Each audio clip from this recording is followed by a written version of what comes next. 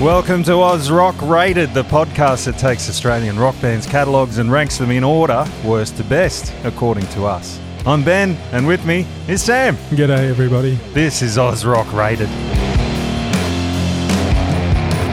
Welcome back to Oz Rock Rated for episode 2. My name's Ben, and with me is Sam. Hello, Sam. Hello, Ben. Did you ride your bike over here today? I did not. I got a new motorcycle. I call him Nighthawk, as you do with every motorbike rider. It's all very funny, isn't it? until I'm the coolest man in the neighbourhood, and then we'll see who's laughing. Yeah, when you rock up here in your Ninja, with your Ninja and your Casey Stoner branded full leathers. Anywho, let's get to today's band, and of course, I think we hinted at it last week, but well, we outright told you last week. It was more than a hint. It was a very strong hint. But what can be said about this band that hasn't been said by me in pubs at 1 a.m? Oh, yeah. Yeah, they're often mentioned, aren't they, when you've been on the gas all day? Oh, well, are they Australia's favourite band? Whoa. I'm going to say they are. Yeah, they'd have to be. Well, they'd have to be, and we're talking about Cold Chisel, of course. Even if you just took K-San's probably Australia's favourite song, isn't it? Well, close to. I think Paul Kelly's How to Make Gravy snuck up lately. Jeez, hasn't it? Yeah. Oh, and Daryl Braithwaite's Horses had a good run there for a while, but I think K-San is the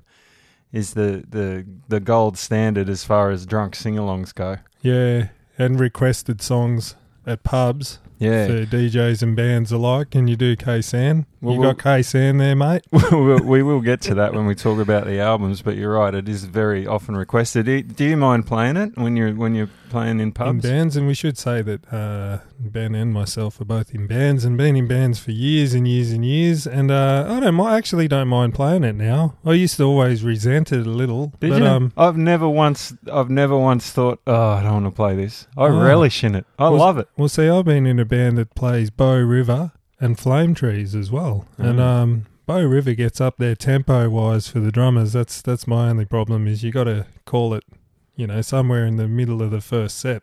Well, next time you see me playing at the casino, actually tomorrow Arvo, if you're in Perth tomorrow Arvo, come down to the Pearl Room. You need to be a high roller to get in there, but if you can get in, come and see me and ask me to play K-San and I'll do it. Can you sing it? Yeah. Right. That's the only one I can sing. Yeah, very good. I used to do merry-go-round as well, and I drop it down a few steps. Yeah. Oh, and I've done Flame Trees down a few steps, the Troy Cassar-Daly version of that. Yeah. Anyway, we're getting in the weeds here. We've got to get started. Started. It's like we're at the pub at 1 a.m. with a few cans of rum under our belts. It's not even. It's 10 a.m. 10 a.m. on a Saturday here. All right, so let's go. Cold Chisel formed in 1970-something or other. 1973, I think, was when they first got together, and pretty much just played they were on the covers circuit, basically, in Adelaide. You can read all about them. I've read every book and watched every doco I can possibly find on them. But yeah, and all the comings and goings, and Barnesy going and joining... What did he join? Fraternity, and then his brother stepping in, and all sorts of stuff like that happened in the early days, didn't it? Yeah, and Don Walker went back to up north where he was up around Grafton somewhere to go back to uni to do his master's degree in quantum physics or something like that, and they had a bit of a hiatus. And anyway, long story short, 73 through to 83, a 10-year run with very much, apart from a couple of little hiccups here and there. They had the same lineup, the same five fellas: Jimmy Barnes, Ian Moss, Don Walker, Phil Small, and Steve Prestwich. That's your classic lineup, isn't it? Yeah, and 9 albums over the 10 years. There was only 5 albums, and then they reformed in I think the late 90s and put out a couple of albums. But let's get to them, shall we?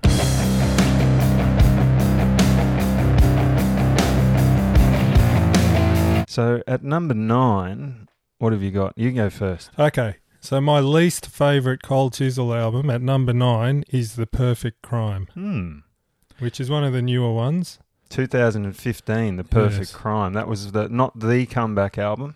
No, the comeback album, I believe, was No Plans. No, the Last Wave of Summer was Last Wave of Summer. 98. Sorry. So then No Plans, then The Perfect Crime. So it's mid-comeback era, I suppose you'd call it. What makes you put this one last? Oh, there's just not many good songs on it. That's a good enough reason. I like All Hell Broke Lucy, I think is probably my standout track of that album. But yeah, I don't know. They just kind of just seem like they just chucked it together, and I believe it's a Kevin Shirley production there in probably in Sydney, I'd say, or it was recorded at Barnsley's home studio or somewhere, and it kind of just sounds like that. And and it was what else? Oh yeah, so the first one to not feature anything from Steve Presswich, so I think that might be why I've got it right down there as well. That's a big one, isn't it? Me and you were playing a gig up somewhere in Ellenbrook or somewhere when we found out that Steve Presswich had died. What year was it? Yeah, I remember. It was your first stint here in Perth. Yeah.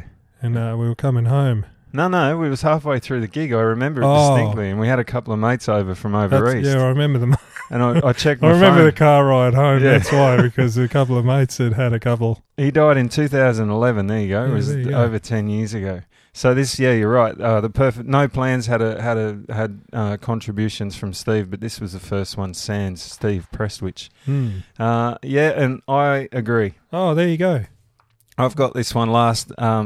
Mainly, like you say, it's just it's still got great, I think, really good Don Walker lyrics in it. There's references to King's Cross, of course, a few other Australian references, and also a Chico Roll reference. There's a lyric, I think, in there, something about a lady on the beach with a Chico Roll under a blanket. Oh, yes, Seems vaguely sexual. Yeah. What is that in? No, I think what's the other song? That Toast of Paris. I think I don't mind either, but Don Walker one. But he wrote some of them with Barnsley's son-in-law, didn't he?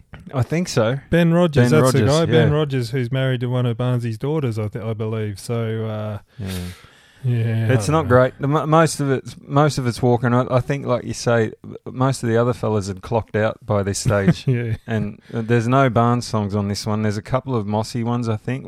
Shoot the Moon, I think, is mainly Mossy. Yeah, there's a Wes Carr song on this here. This is how desperate things had become. There was a co-write with Wes Carr. For those international listeners, welcome, first and foremost. And Wes Carr was an Australian Idol or X Factor or one of those shows, a reality singing show star for about 5 minutes in Australia. All right, we're off to a good start. In agreement. Number 8, hit me. Number 8, I have Last Wave of Summer. Ooh, okay. Yeah. So let me just get up my notes from Last Wave of Summer. So this was the comeback album released 14 years after Cold Chisel released their last studio album, and there was a lot of anticipation for this album. I remember being really excited for it to come out, I'll tell you now, I've got it at 7. So we're pretty close. Yeah, Close. And I think we're going to have all the comeback albums in the bottom half of our list. I don't know, you might pull the sneaky on me, but I'm pretty confident. Anyway, this wasn't too bad. This has got a song on it I really like, Yakuza Girls. But Yakuza Girls was on Breakfast at Sweethearts, wasn't it? No. Oh, sorry, I got mixed up. But yeah, I like Yakuza Girls. I was going to say that was my one sort of saving grace on this album, but it's just a mess. It is a bit messy. I think we'll get into the history when we get into our top three. I think we'll dig down deeper into the weeds on the history of the band and the internal ructions and such that made the comeback a little difficult, shall we say? Because what I can gather from this is they said, okay, well, we're going to reform the band. Don, you write all the songs, and Don kind of ambled in the studio with not much written and just kind of just belted out a few things in the studio, and they went, right, that's it, and clocked off. And Barnsley's probably pissed at this stage too. Well, this was at the height of Barnsley's addiction problems as well. He went through a very, very rough period. He was always a bit of a rebel rouser in the early days of Chisel, vis-a-vis drugs, speed, all that sort of stuff. But around the late 90s, early 2000s, he had a big downfall with cocaine and anything he could put in his body, which he now attributes to his childhood. And if you've read his book, Working Class Boy, which I highly recommend you do, you can kind of understand why he had a few emotional problems here and there. No. But this is the height of it, wasn't it? Where yeah, I don't think he was in any kind of state. But the vocal performance was actually not too bad. Like, there's worse Barnesy vocal performances, in my opinion. But I agree with that too. Yeah, I think so. We're not going to talk about all the solo ventures because we could be here for 5 hours. But I think this is a bit better than the later Barnesy solo stuff. The more recent solo stuff. Oh yeah, vocally, yeah. So I'm at 7 with that one. You're at 8. That's pretty agreeable. Gee, we're not going to argue at all, are we? Well, we're going to. Oh, okay. There's something coming up. Yeah, I think I know what it is too. It's going to get you. What about 7? Okay, number 7. So I'm the lead guy on this. Yeah, well, yeah. That's fair enough. Not? Well, at number 7, I got their debut album. Their very first album. What the fuck? 7. It's not even in my top 5. Are you fucking... Yeah. Have you gone bonkers? Well, in my estimation, there's 2 good songs on it. 2 good songs on Cold Chisel 1978. Yep.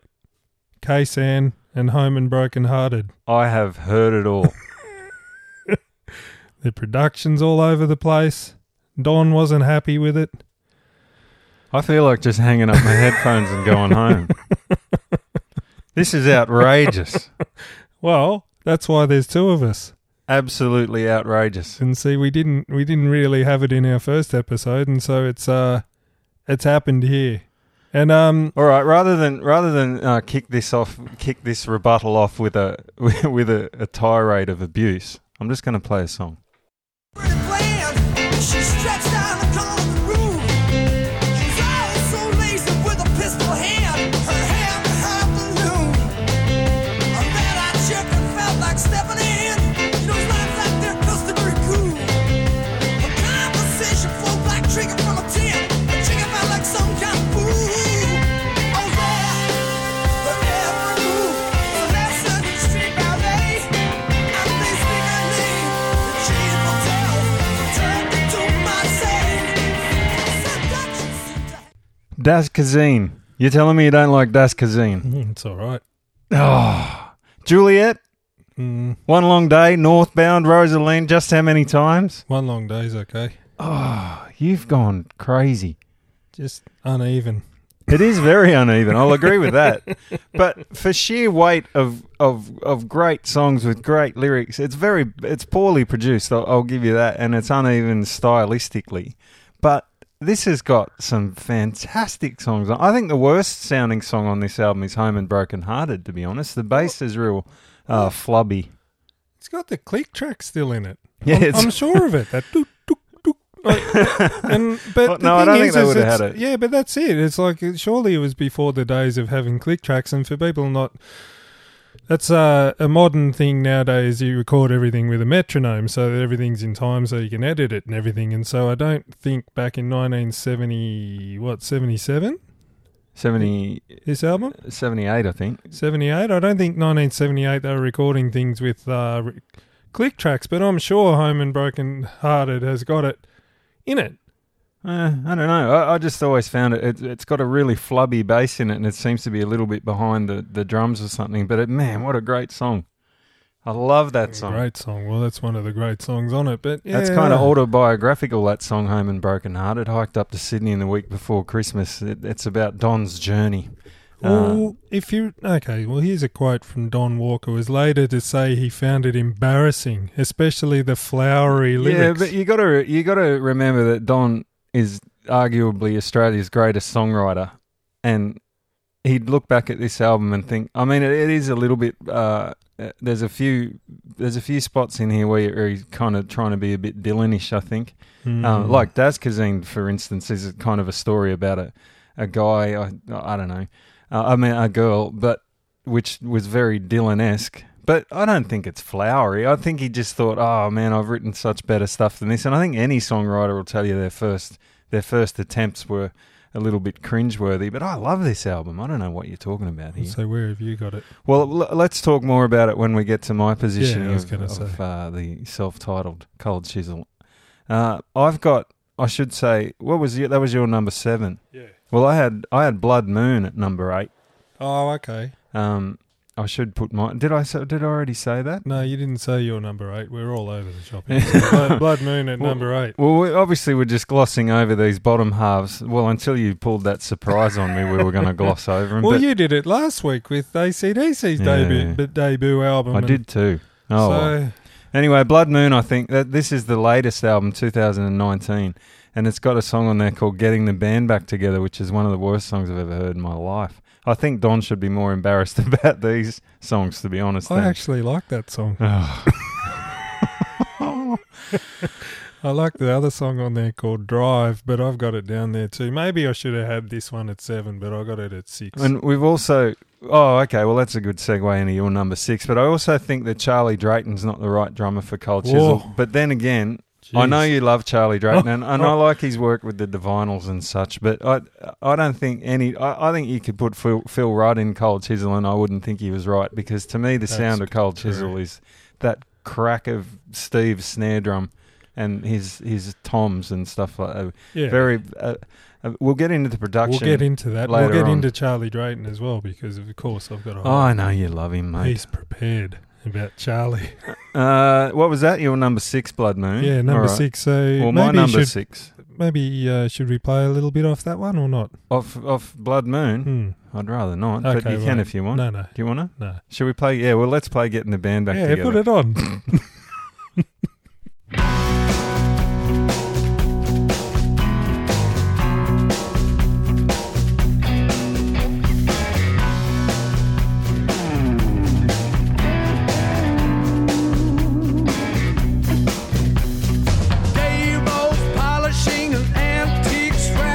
That no musician could afford.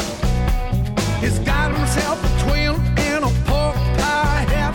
He's got himself a new jazz chord. He rang up matter. That'll do. Oh, I was just waiting for the next chord to come in. Just play that next chord. But matter's not That one. sure if his wife's gonna let him off the leash. That'll do. What's not to like about that? Well, it's horrible. Mossy sings He's got it. himself a new pork pie hat and got himself a new jazz chord. But don't you know all those blokes? You know all those blokes. The blokes that own all the real expensive guitars. We played with a band like that the other day. Is this? Oh, is he saying it's ironic? Yeah, Is it sarcastic? It's very specific about he must have gone and watched some real bad covers band somewhere in Sydney, and he's like, holy shit, that guy's got an $18,000 1972 Strat or something, and so that's giving him an idea. Oh, okay. In that case, I don't. But it's still horrible.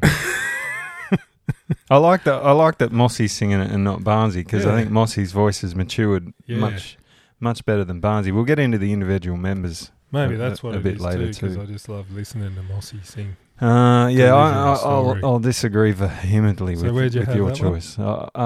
Blood Moon, I had at 8. 8. Yeah, what was that? Your number 6. 6. My number 6. No Plans. Wow. Now, I do like this album, or parts of this album. I really like the title track. No Plans. Let's play a bit of that. I'm watching the traffic jam. I think about getting me a black coffee and take a wake up.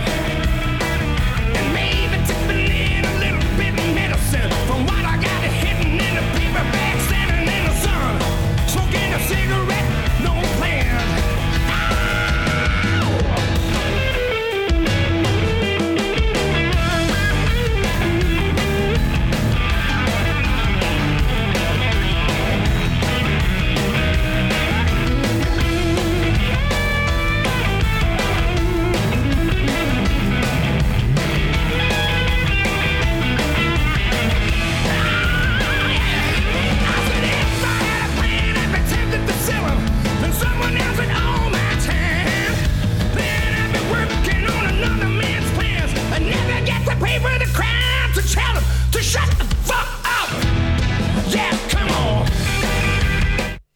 had to play it all the way to get to my favourite bit. I love that bit.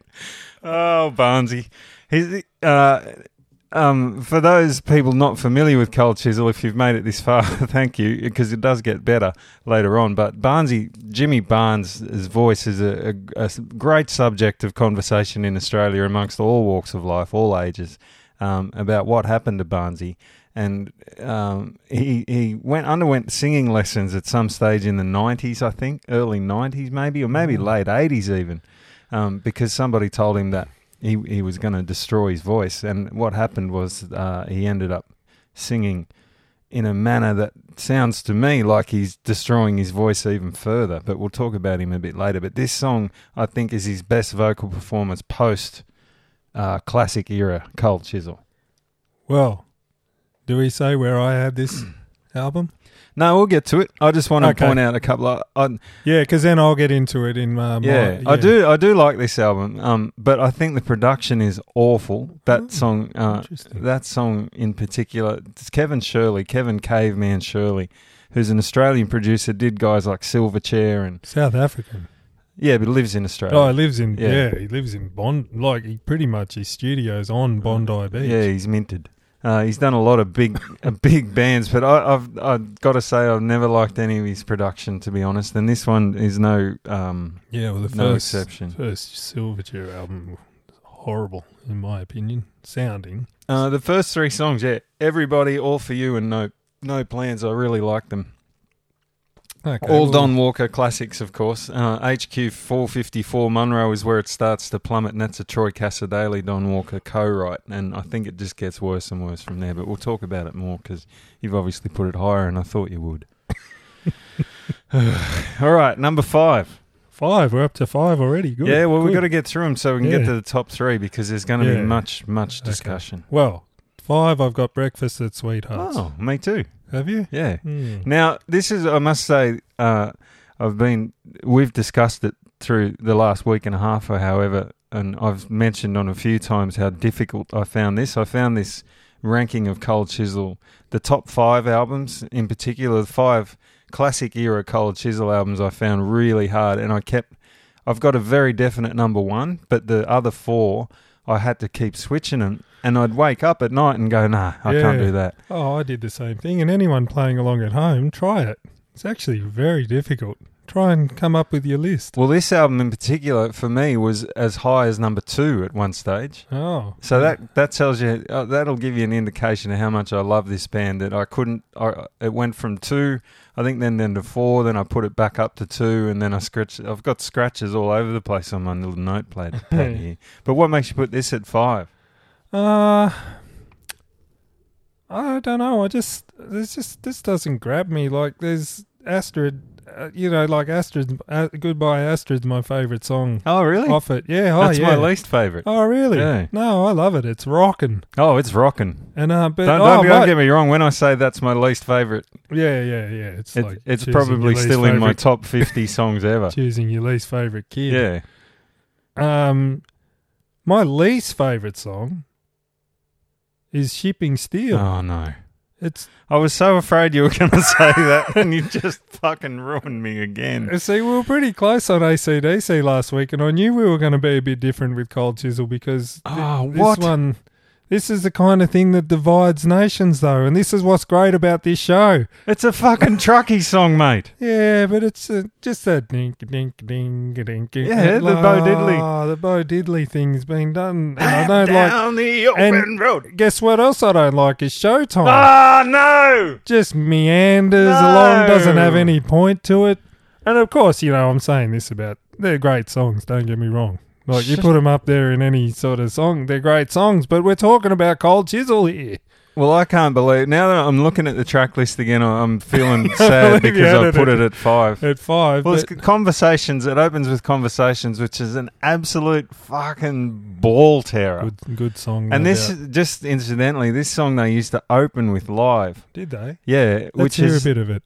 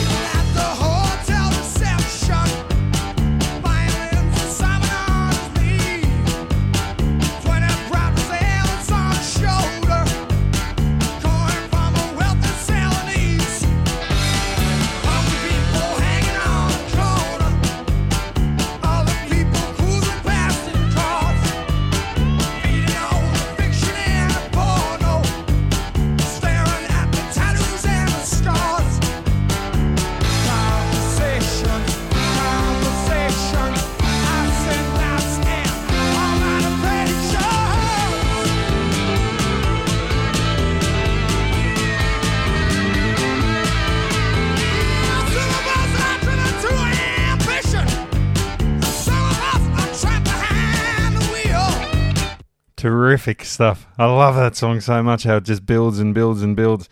And then towards the end, it just gets even more out of control, I suppose you would say. Now, this album, 1979, this was album number 2, and they were just starting to get big-ish, I suppose, around Sydney and Melbourne anyway. And they were booked into Albert's to do this, Albert Studios in King Street in Sydney, but they couldn't get into the good studio where the Angels and AC/DC were in. They had to go to Studio 3, and Jimmy Barnes was particularly upset from all reports about this album and the production of it, and I, for one, agree, and ultimately is what it put it down from number 2 to number 5 for me. It was produced by Richard Batchins. Yeah. And apparently he was just grumpy all the time. Yeah. He didn't want much to do with the band. He didn't really care. He was just there as another job, I think. Yeah, so Barnesy said, we went into the studio with him and it was absolutely disastrous. We were in a shit room with his bad-tempered CUNT. But don't quote me. Don't say he was bad-tempered. He also said breakfast at Sweethearts stunk, and you can spell that Fucked. I reckon Breakfast at... Oh, is he talking about the album or the song? Because I quite like the song, Breakfast at Sweethearts. No, the whole album yeah, the he's whole talking album, about because there. I think, of course, Breakfast at Sweethearts is always on their greatest hits compilations and everything. Oh, come on, and it's got some fantastic songs on. And, I want to take exception to your the earlier comments about Showtime. That's one of my favourite Cold Chisel songs. It's a scathing attack on the Melbourne music critic scene. Well, there you go. I think this is where we differ, is that you get into the poetry and everything, and I think I get more into the arrangement or the purpose. You know what I mean? So it's good. It's good that we're coming at these things from different things. Yeah. Or else what's the point of having this show? Two bloody idiots sitting here agreeing with everything. Well, it's very different to... rubbing each other's backs. There's no other Cold Chisel song like it, really. It's almost got a disco kind of... Yeah, well, maybe that's what it is. And I think you're just playing conversations then. Anything Cold Chisel that's kind of that 2/4 dun dun dun dun dun. Oh, you're into that? Yeah, I'm not into. Oh. No, that's what I was saying. Like, Conversations isn't one of my favourite songs at all. And anything that's got that kind of thing or that that boogie woogie kind of thing... But what about Astrid? You just told me you loved Astrid. No, but Astrid Goodbye is just a straight up, like a straight up rocker. It's like Let There Be Rock. It's that kind of thing. It's not a dun dun dun dun. It's not a. That's why you don't like Chip and Steel. So you're racist. You're prejudiced against beats. Yeah, you're a beat racist. We'll see. Well, one of the things I really like about, and probably one of the things you don't like about Cold Chisel, is their kind of reggae influences. Although Breakfast at Sweethearts might be my least favourite apart from Astrid on this album. I mean, I love that song. Do you think that actually the actual place Sweethearts should have been heritage listed? It's gone now. Yeah, it's a McDonald's now, I think. There's a terrific on YouTube. I don't know where it is. I should have queued it up. But there's a really good interview with Don Walker about this song and how he used to go down to Sweethearts in King's Cross to get a cut sandwich. That's right, a cut sandwich. Is that right? And that just tickles me just right. I know. For those unfamiliar with Don Walker, we may as well start breaking down the individual members. Don Walker, born in Ayr in Queensland, AYR, in far north Queensland, up near Townsville, which is right in the middle of sugar country. Incidentally, Showtime has the lyric, watching Townsville sugar sunsets, which I think is one of the greatest evocative... Yeah, so you're into prose. Yeah, see, that just gets me right. But anyway, he's from up there, moved down to Grafton when he was reasonably young, I think, and spent most of his childhood there, and then went on to get his master's degree. I think it was quantum physics or quantum mechanics, I think it was. Mechanics, yeah. Needless to say, he's super smart. And just started writing songs as a bit of a hobby, I suppose, and then hooked up with Cold Chisel, and the rest is history. But Don Walker had long-time resident of King's Cross in Sydney, which is the red light district, or used to be anyway. It's quite fancy now. But back in the 70s and 80s was a pretty rough old spot to be. King's Cross, Darlinghurst, that area of Sydney. And Don's been a firm resident for, I think, about 40 years now. But there's a lot of references to that area in particular in his songs. And Breakfast at Sweetheart's definitely the most famous, but it has got that bit of a reggae beat about it, hasn't it? Yeah, that's what I like. That's one of the things I like about Steve Presswich is he borrowed a lot. I think stylistically... So you're telling me you don't like the... sorry to butt in, but you don't like the shave and a haircut beat, but you like you like the white reggae? Is that what you're trying to tell me? About Steve Presswich here, and so I always thought he was very influenced by Charlie Watts out of the Stones. Oh, 100%. And I think he's very much a Charlie guy rather than a Ringo guy, because you're talking about like early 70s, kind of late 60s drummers, especially Steve Presswich was born in Liverpool, I think. And, he is a Liverpudlian. Yeah, and so, for him to come out and be more of a Charlie disciple than a Ringo disciple, I think is quite curious to me. And but I think when the Police came out, I think that really rocked his world. And I reckon, they kind of came out the same sort of time. And we're talking about Police, the Sting. Don't you ever Ever mention the Police and Cold Chisel in the same breath. So the Police and everyone were all getting influenced by Bob Marley and a lot of those bands. And I reckon Steve Presswich was very influenced by that. Disagree. Well, gross. That's the grossest analogy I've ever heard in my life. You know what else I don't like about the song Breakfast at Sweethearts? The toast is hot. And the coffee's hot and the toast is brown. I like that lyric.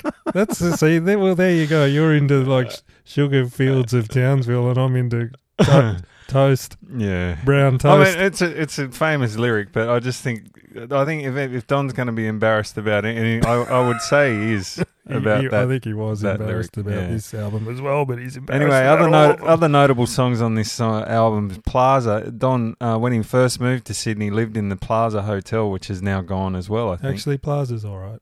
I like that song too. It's got some fantastic lyrics about the hookers that lived in there, and is that the one Mossy sings at, doesn't he? Yeah, Plaza? yeah. One of the few songs that Mossy sings actually that wasn't written or co-written by Mossy. Ah, so it was just a vehicle for Mossy's voice. Yeah, there's a couple on here that I'm not 100% fond of. Like, I'm Gonna Roll You, I'll agree with that about your Boogie Woogie Stinker. Or whatever. Yeah, it's not a great song, and I don't think Dresden's particularly great either, but... Well, that's why you had it down at 5 as well. Yeah, but I did have it so high because it's like Conversations, Merry-Go-Round. I love Astrid. I shouldn't say that it's my least favourite because that lyric in that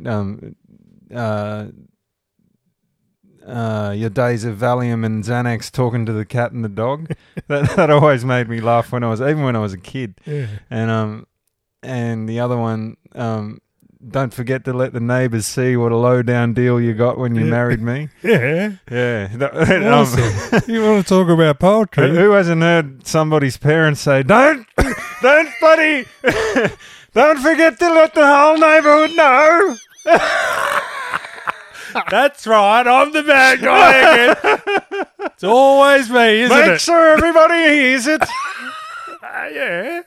Speaks to me. Yeah, don't forget to let the neighbours see. Yep. And talking to the cat and the dog, I can just see. Wonderful. Yeah, it's fantastic. Jeez, should I have had this high? No, I shouldn't have had it high. Anyway, we're getting bogged down.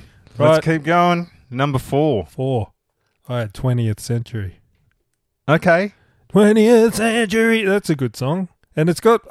okay, let me just talk about this for a second, because Steve Presswich didn't play on this whole album.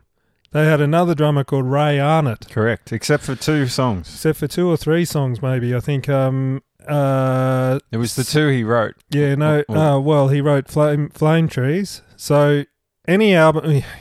So you think... Well, hang on a sec, boys. You got this at number... Do you have this at number 4? Me? Yeah. No. No, okay, so hang on a sec, Sam, you got this at number 4 and it's got Flame Trees on it? And well, of course, in my opinion, Flame Trees is one of the greatest songs ever written. Well, I was going to blow up, but I understand why you've got it at 4, because like I just said a minute ago, I did have a few sleepless nights trying to arrange these in order. It's probably blasphemous even doing it, but geez, it's fun. It is. It is. You shouldn't, I know, you shouldn't be going through and Well, this rating. album was recorded in 1983 at Paradise Studios, I think, in Sydney, with Mark Opitz, their long-time producer. But this album was particularly fraught with tension within the band. They'd just come back from Germany on a tour where everything started to break down. Drummer Steve Presswich was pretty much sick of everybody by now. Him and Jimmy Barnes had a long-running. I think they loved each other, but a Scottish guy and a guy from Liverpool, for whatever reason, just butted heads constantly, and they were getting in fist fights all the time, which they always had, but it got particularly bad. And even Don Walker had enough of Steve Presswich by this stage. Steve just didn't want to be in the band. He was sick of the touring. And when they got home, they sacked him and got Ray on it. I think the financial aspect of it was coming into play as well, where they weren't getting even splits and blah, blah, blah. And so, like every band, they all go through it, all this kind of thing. And I think what was the other thing about this album was that Barnesy wanted it really slick and Don Walker wanted it real raw and rough. And well, I think they did. Yeah, I don't know. So there would have been tensions there, and a new member, that's always going to upset the apple cart. And I don't know too much about Ray Arnott. I know he's kind of played with a lot of people in Australia. I think maybe he would have been playing with Richard Clapton at one point. I don't know. I think he was just one of those guys that was around all the time, and he just got drafted in. But Steve Presswich... Oh, he was in the Dingoes, that's right. Oh, that's right. He was in the Dingoes, and he was, kind of hanging around that kind of scene, I suppose. So they would have known him for years, and he was, he was in all those kind of things. Let's hear the title track.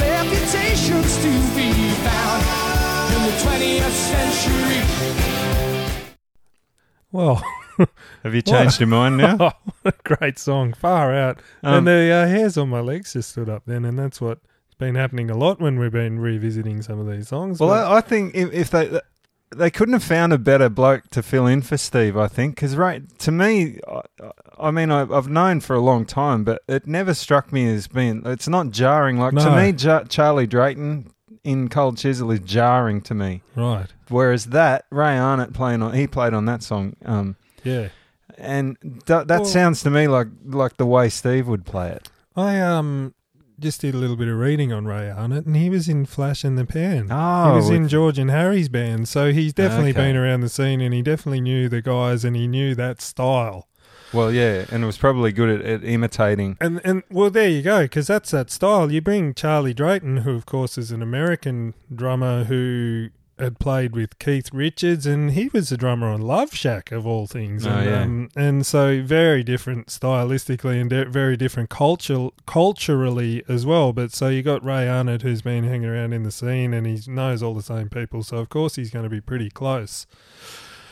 But that's a bloody good song, isn't it? 20th Century, and all the backup singing, and I don't know if we'll get into it later, but geez, is Mossy the greatest backup singer of all time? Possibly. We will get into that. He have to be there, and I think Phil sings a fair bit as well, doesn't he? Like in that song there, there's definitely a lot of backup vocals there. Mossy had the higher voice, I think, but yeah, Phil holds his own as well. They could all sing. Sure. Yeah, right. Steve Presswich is a good singer as well. Yeah, they just happened to... Yeah, all five of them could sing and sing well, but they just happened to have two of Australia's greatest ever. Yeah, ever. So it was... I suppose there might have been a little... do you think Steve or Don or Phil would have wanted to sing lead on anything? Oh, no, Steve did, because he actually did sing lead on a few songs right. later on down the track, and I think he had a solo album and everything as well. And of Great songwriter too, Steve Presswich. No, but I don't think any of them...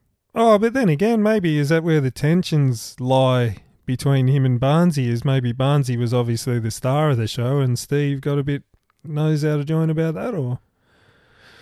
Maybe. I've got, and I might just say this now, is I'm pretty good friends with a bloke called Yak Sherritt. And Yak Sherritt, of course, was Barnsey's drummer at some point through the 90s and did a lot of playing with Barnsey. And he knew Steve Presswich really well. And I was talking to him about him one night thinking that he was actually a pretty prickly sort of customer and really hard to get along with. And I've got it on good authority from Yak that he was the best dude he ever knew. He seems like a lovely fella that in the interviews I've seen with him on YouTube, and I've seen a couple with him and Barnsey, and they seem like the firmest of chums. Which they probably were. But they were, but you know what it's like being in a band. Yeah, absolutely. And especially if you got... Barnsey would have been out of control back then. Well, we've had some blow-ups on the road, don't worry, me and you. I know, and that's only going as far as Golgong. Imagine if you're stuck in the middle of Germany. Yeah. Oh, I totally know where it comes from. And, you know, you can't begrudge anybody for having fisticuffs on the road and everything. So I think Barnsey's main problem with the band, if you watch any of the live videos, like The Last Stand or any of those German, there's plenty of clips around of them live back in the day in the classic era. And Barnsey seemed to be he took it upon himself to be the conductor and the musical director. Oh yeah, and he would turn around if he thought someone wasn't giving 100%, he would turn around and scream at him or wave his hands around. Which I think, to me, like a band that good, if they're not firing on, like it would be. I think it would be easy to kind of relax and just half-ass it in a band that good. But Barnsey wanted 100%, 100% of the time. And if he wasn't getting it... And then you can see how that would rub someone like Steve Presswich up the wrong way. Anyway, that's different... No, that's why people are listening, because they want to know. They want to know how these things work, and we know. I suppose so. But yeah, you're right. Barnsey wanted this album to sound like the Eagles. He wanted a nice, slick production. Don Walker wanted this album to sound nothing like anything they'd ever done, like just raw and balls to the wall. But by this stage, they were barely speaking to each other anyway. And I suppose you got to think it was released in 1984 when all the new wave stuff was coming out and drum machines and synths and everything like that. So Don would have been kicking back against that. And geez, like what a time in music history for them to even be viable. Yeah. You know what I mean? Like 1984, like you probably got bands like bloody... I don't know. Duran, Culture Club. Yeah, the Human League and all that sort of stuff was starting to pop its head up. And so for these guys to be as rough and as... Well, they weren't rough because they were a great band and they always played well together and everything. But you know what I mean? That sound, kind of like when grunge came along and blew out all of the hair metal bands and stuff, you know. So they kind of stood their ground and, you know, they didn't have any synths or anything like that in any of their songs, you know what I mean? So. Well, the production on this album was done by the band themselves. They got Mark Opitz in to help, in inverted commas, in finger quotes. And he says essentially they wanted me to do the same thing he'd always done, but pay me less. So it was a bit cheeky of them, but it does sound a bit different to the other three albums that we've yet to get to. It's a little bit slicker and a little bit kind of reverby, if that's I don't know, but yeah, I still think it sounds good. Anyway, we'll get more into that because obviously I've got it a bit higher than you. What was that? Your number 4? I think so. Yeah. Yes, 20th century number 4. Yes. All right. Well, we're nearly at the top 3. It's kind of hard doing it like this. Yeah. But anyway, what have you got for your number 4? I've got East. No way. East was the third Cold Chisel album released in 1980 and their kind of commercial breakthrough, if you will. Very, very, very famous album. And like I keep saying it over and over, but very difficult decision to put this at number 4.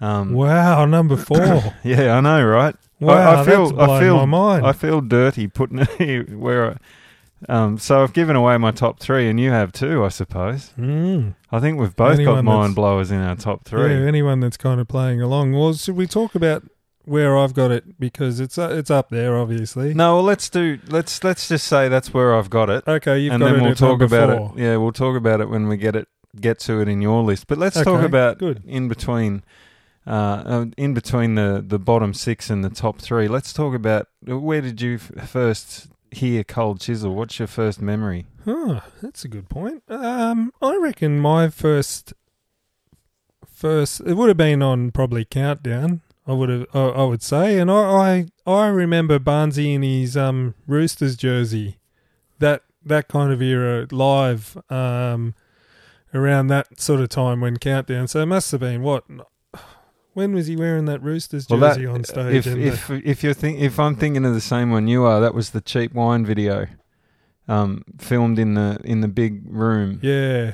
And he's just wandering around with the moving camera, the band set up in the background. He's got it's not a Roosters jersey. I think it's a Paddington Colts jersey or something like that. It's got the red and white V. Right. the blue jersey with the red and white V. Yeah, but it's a classic Barnesy look, that's for sure. Yeah, but I suppose us growing up in the 80s, being born in the 70s, growing up in the 80s, we wouldn't have been able to miss them because they would have been on the radio everywhere, and they would have been, when Mum and Dad would have dragged us along to pubs and stuff, they would have, definitely been around us, so possibly by osmosis, but I don't think, you were talking about AC/DC last week, I don't think I have any real standout kind of memory, like as far as any of us having a cassette or anything like that. I think I always remember that gold-covered cassette, the greatest hits, kicking around. Or that was probably on CD. That was a CD. CD, yeah. So that was way later. But I don't think there was any kind of real lightning bolt moment. I think I just always knew about them just through osmosis. I would say. For me anyway, it wasn't until later on, probably in my teens, that I started really getting into them, because I think as a drummer, once you get over all of the real guys that play real fast and flashy and all that, and you start getting back to the song kind of guys like the Ringos and the Charlie Wattses of the world, and I put Steve Presswich right up there. He's probably he'd be in the top 5 song kind of, as far as a guy that just plays the right stuff and never does anything stupid and always sounds great and just perfect for the band. And so anyway, I got a real appreciation for him when I was probably in my teens, and so that obviously led into doing a bit of a deeper dive into Cold Chisel, into the albums and not just the greatest hits.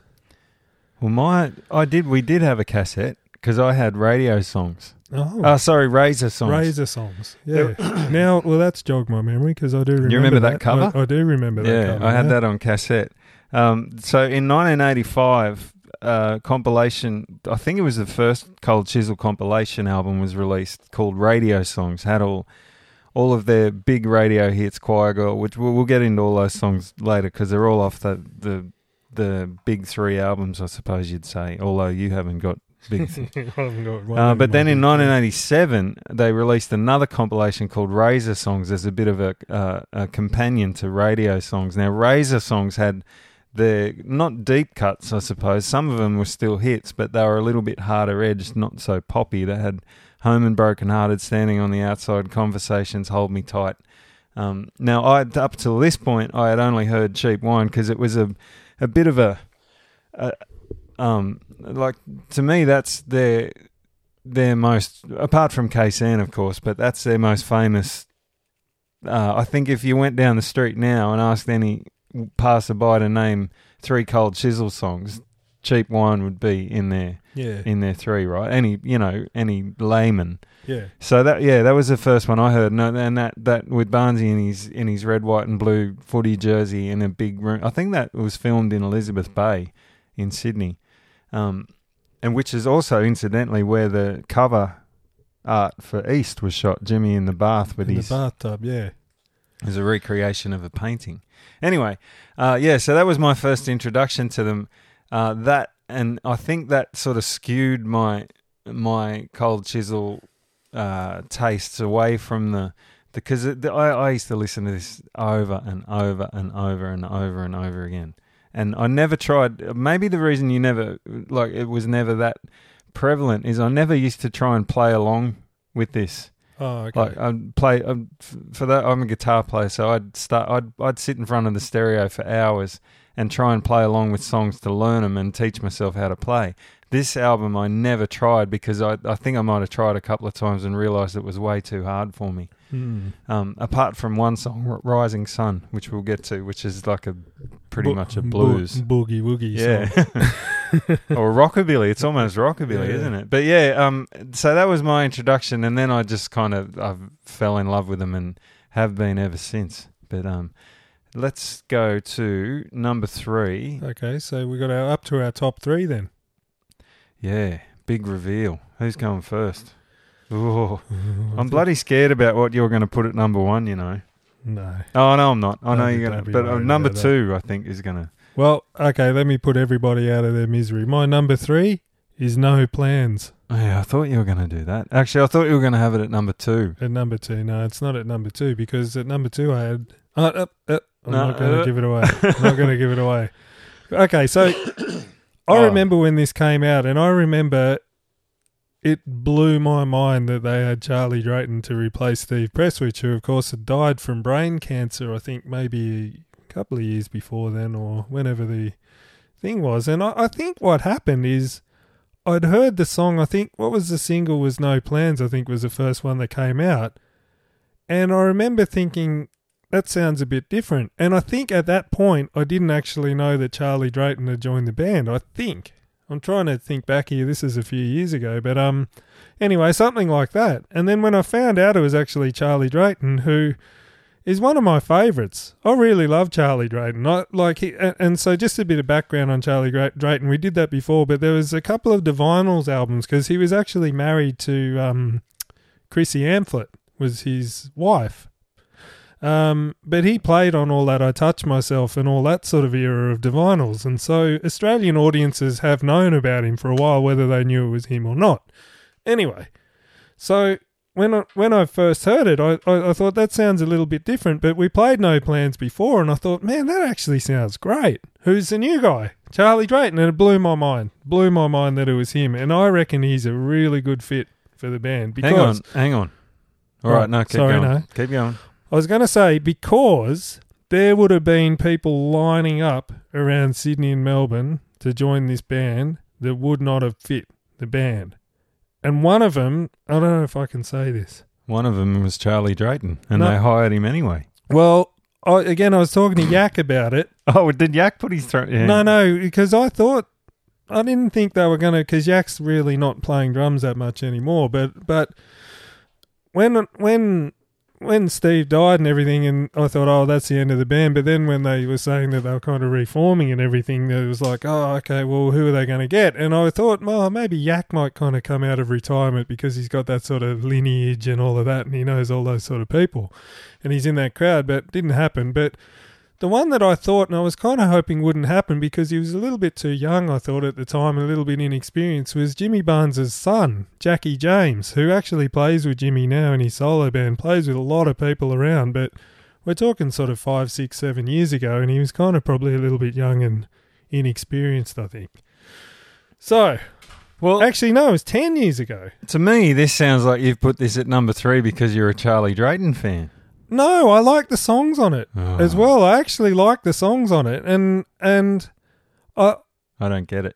I really, I really like it. I love that. You said it before, that HQ 454 Monroe. You listen to the lyrics in that. It's lovely. Put it on for a second.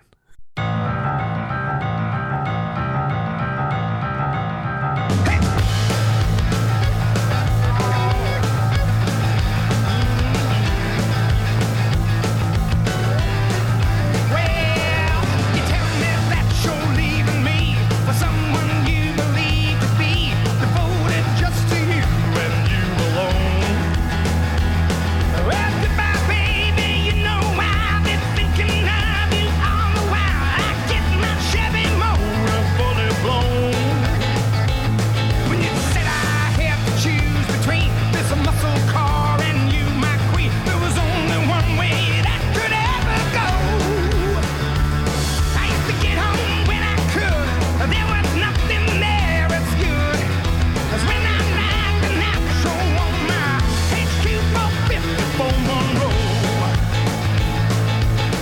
I'm not here to judge anybody. So I think I'll just go. How can you get a better storyline than someone having to choose between his muscle car and his missus? And then she finds a new bloke that comes and picks her up in a Daihatsu or something. Like, that's wonderful. And anyway, getting back to the performance. But there's no melody or anything. It's just a straight out. It's like a cover band. Oh, not a cover, like a dad band blues song. Oh, don't you think? Maybe I like Don't that. you think we could go in there, a couple of dads, we could go in the next room right now and write HQ 454 Munro? No, I don't reckon I could. Hey, while we're on the subject of cars, last week we were talking about the two different AC/DC eras and compared them to cars. Yeah. I've come up with a Cold Chisel car analogy. Oh, have you? Yeah, you want to hear it? Yeah, let's hear it. Cold Chisel are an HK Premier Yeah. with a 307 V8, but it's second hand, and you don't know if it's just going to explode or when it's. Well, it could explode at any minute, but when it's running right, yeah, it turns heads. Yeah, and it could get you from like Cowra to Canownder in 7 minutes. Anyone who knows, that's what on a good day, probably about an 18-minute trip. 7 in an HK. Yeah. Anyway, well, there you go. They're an HQ 454 Munro. That's what sort of band they are. But I don't even know. What is a Munro? Why isn't it Monaro? Have they misspelt that? No, a Munro. I looked it up, actually. I'll look it up and we'll do it's it. Not is it an American car? Because that's going to make me even more upset if it is. I don't think it is an American car. Jesus Christ. Anyway, but Steve Presswich actually played on that song because I remember thinking, Jesus Christ, Charlie sounds great on this, but it was Steve, some of the last recorded stuff that he did. But I like the songs on it. I gotta get back on the road. I like that, and that Our Old Flame is like an old sort of bluesy sort of thing. I don't know. I just like the songs on it. I think it's good. Why is it called Munro? I'm looking it up now, and there's nothing here. Oh, I don't know. I think they meant Monaro. This might put it. I might have to readjust and put it down the bottom of my. We haven't got time. No, it's something. I'll look it up. It's got something. There's a lyric in there. Is when I light the nitro on my. Come on. Well, Don Walker wrote it. And your boy. I know you wrote it. That's why it's so bad. She got fuely heads. That's in a Bruce Springsteen song. Oh, is it? Yeah. Oh. I got a 69 Chevy with a 396, fuely heads and a hearse on the floor. Maybe that was Troy Casadale's. It could have been. I love you, Troy. Yeah, we do actually. And anyway, I don't know. And it's got input from Steve Presswich. He sung one of the songs. I'm not going to poo you. Yeah, I'm just going to say that's not what we're all about. No. You just think I'm a little misguided. But, I do. But I bring it home with my top two. Well, I thought I did. Well, because if you haven't worked it out, I got one of your outside of the three in my top two. Yeah, of course you have. I've got your. This is my number 3. Is your ninth? Really? Yeah. The Perfect Crime. Oh, sorry, you're 8th. Is it where did you Last have Wave of Summer? No, the Cold Chisel, self-titled, 1978. Oh, 7. I had that 7. 7. See, that's disgraceful. Possibly should have been 6. I put this at number 3 because of K-San, because of Home and Broken Hearted, because of Juliet, Das Kazine, Just How Many Times. To me, this is one of the best Australian debut albums of all time. Warwick McFadyen, music critic, says, lightning in a bottle. It flashed and sparked an explosion of electrical storms that at times turned into a smooth, slow river of mercury. Jazz anarchy in its attitude, fast, loud, angry, sad, melancholic, resigned, defiant, let the heavens rain upon me. They never bettered it, says Warwick McFadyen. Wow. Come on, Warwick. Well, to me, I kind of agree with him. To me, they didn't better it. Well, they did. Oh, it's hard to explain. I don't know. This album sounds like Australia in the 70s. Well, yeah, but I'm gonna talk more about sounding like Australia a bit later on. Yeah. But it's a truly Australian album. It's got so many Australian themes and stuff on it. Even K-San, which is named, of course, after a place in Vietnam, is about an Australian war veteran returning home. it's a pretty when you read the lyrics, which I know you're not that much into, you're more into the music side of it. But when you read the lyrics, it's a pretty bloody amazing album, and the songs, like you say, it's not cohesive, but they're so wildly different from song to song. Makes it more impressive because it just showed how much. Well, let's just have a listen to just how many times this song. Is one of the. Sometimes you'll hear comments. Well, you used to hear it in pubs. Jimmy Barnes can't sing; he just screams. Have you ever heard that? Oh yeah, wrong. 100% wrong. And they're talking about early Barnesy too. Like you'd make a case for it with later Barnesy, but yeah, but well, this was my go-to when I could lure them back to my flat. This is the one to listen to music. Yeah, listen to this. Male listen or to this, female. mate. He can sing. Listen. Yeah. And this is when I'd really arc up and kind of get into arguments and say, listen to this, mate. You telling me Barnesy just screams, fuck. Lovers see the world through an old red wine. All the sounds of the blues, well, they just disappear with a light like yours beside me. Well, it's been an old red wine year. Wonderful vocal. Listen to that vibrato and that's so What I fucking good. will say about it, that vocal, is he makes, to me, the cardinal mistake. That da-na-na, da-na, you know what I'm talking about there? I think the word is disappear, na-na-na. That minor, is that what you call it? Why is that a mistake, though? It's not a mistake. I just don't think it's the best note choice. I'm talking about vocal performance, like the tone of his voice and the is technique. amazing.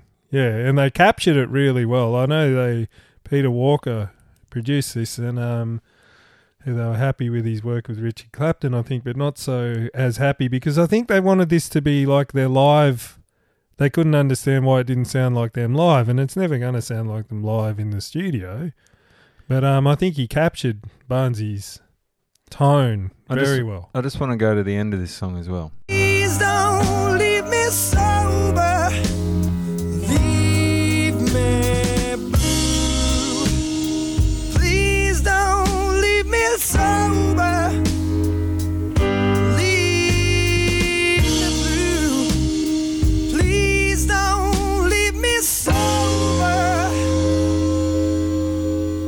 Said leave me.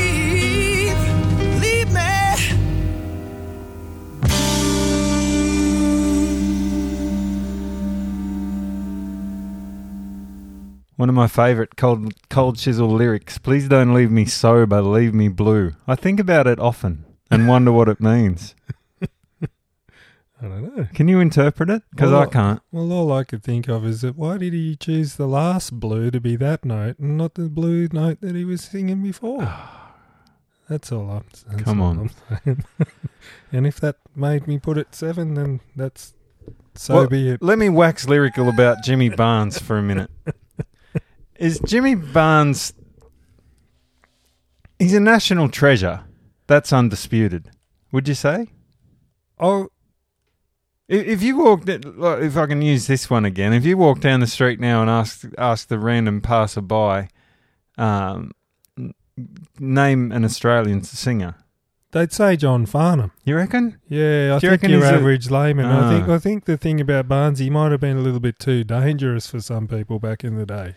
But everyone And knows who he is, don't they? Yeah, but say if you asked our mother, who's your favourite Australian singer, she'd probably say John Farnham. Oh, definitely, yeah. She wouldn't say Barnesy because Barnesy had that edge about him and that kind of that aggressive vocal style. People of that era, the boomer era. Boomers. Are they boomers? Oh, of course. Yeah. They're firm boomers. Boomers would tell you, don't listen to that rubbish, bloody screaming. Can't understand what he's saying. They would. That's exactly it. So, Yeah, they prefer. but things they a all little know bit who more. he is. Oh, of course. But I think what people I- of our generation would hold Barnesy up in higher esteem than someone like John Farnham or. Yeah, what I like about Barnesy, I follow him on Instagram and on Facebook and everything. He seems like an absolutely wonderful fella nowadays. Now he's gotten off the grog and he's got grandkiddies around him. He's got all his family. Every time he posts everything, it's with his lovely wife, who God knows what she put up with. Like, God knows. But he just seems like an absolutely wonderful grandfather.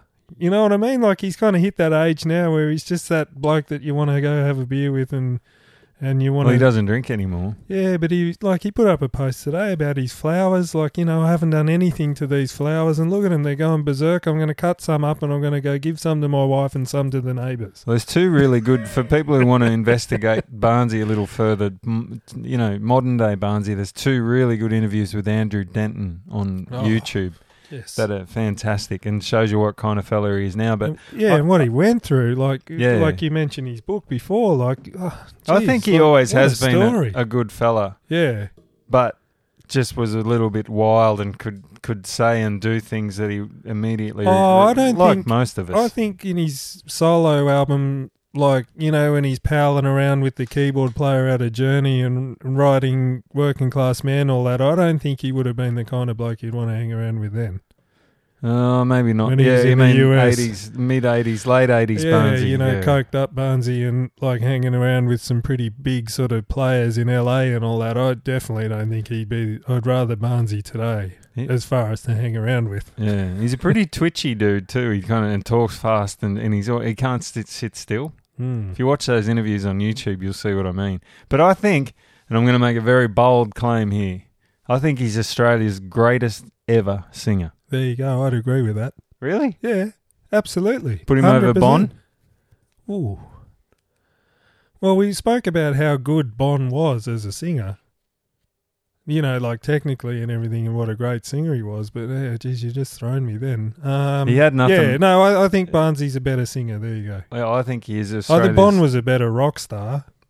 Yeah, well, Barnesy had nothing in the Rockstar stakes. No, like Barnesy didn't have like the big package like Bon, you know, with the little tight things. Well, he never knew what to do on stage. Yeah. And when you watch him live, he can't clap in time. Yeah, his stagecraft isn't anywhere up there. No, he's got nothing, and he can never break stuff properly.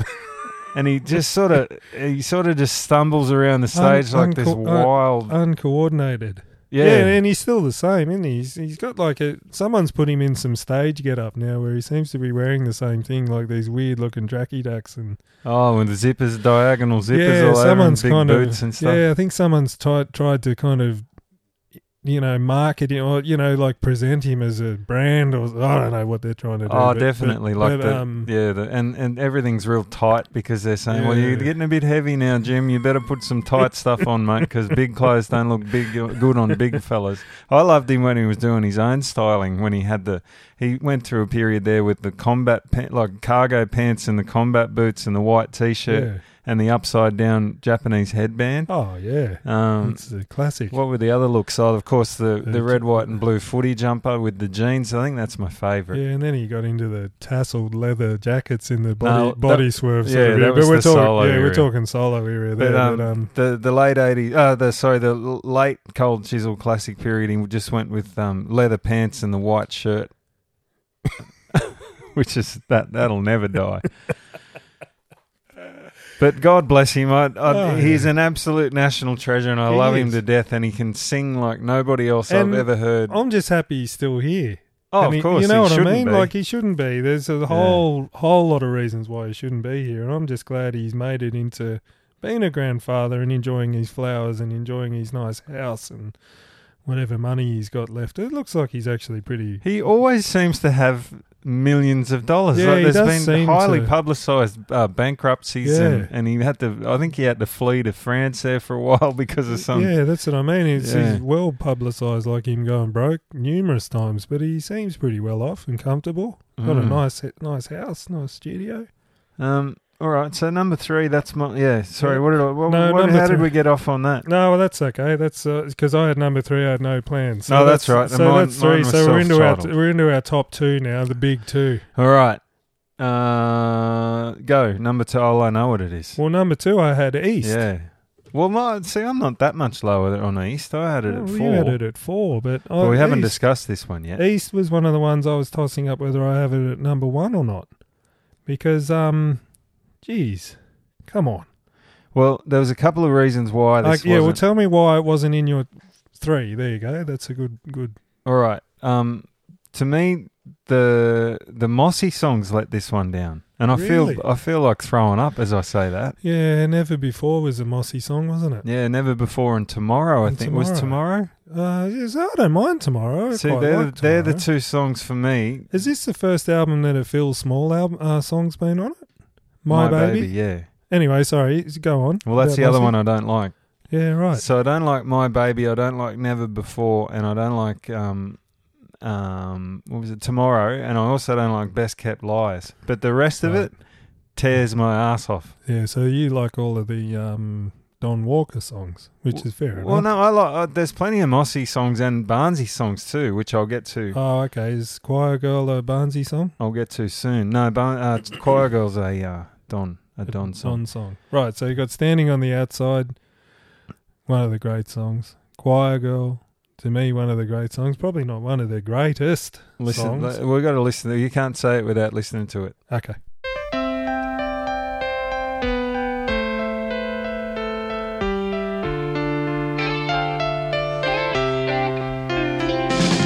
Looking like a choir girl, she's crying like a refugee. Looking like a choir girl, she's crying like a refugee. One nurse to hold her, one nurse to wheel her down the corridors of healing. Well, I've been trying, but she's crying like a refugee. Loves me like a sister, loves me like an only child, loves me like a sister, she loves me like an only child.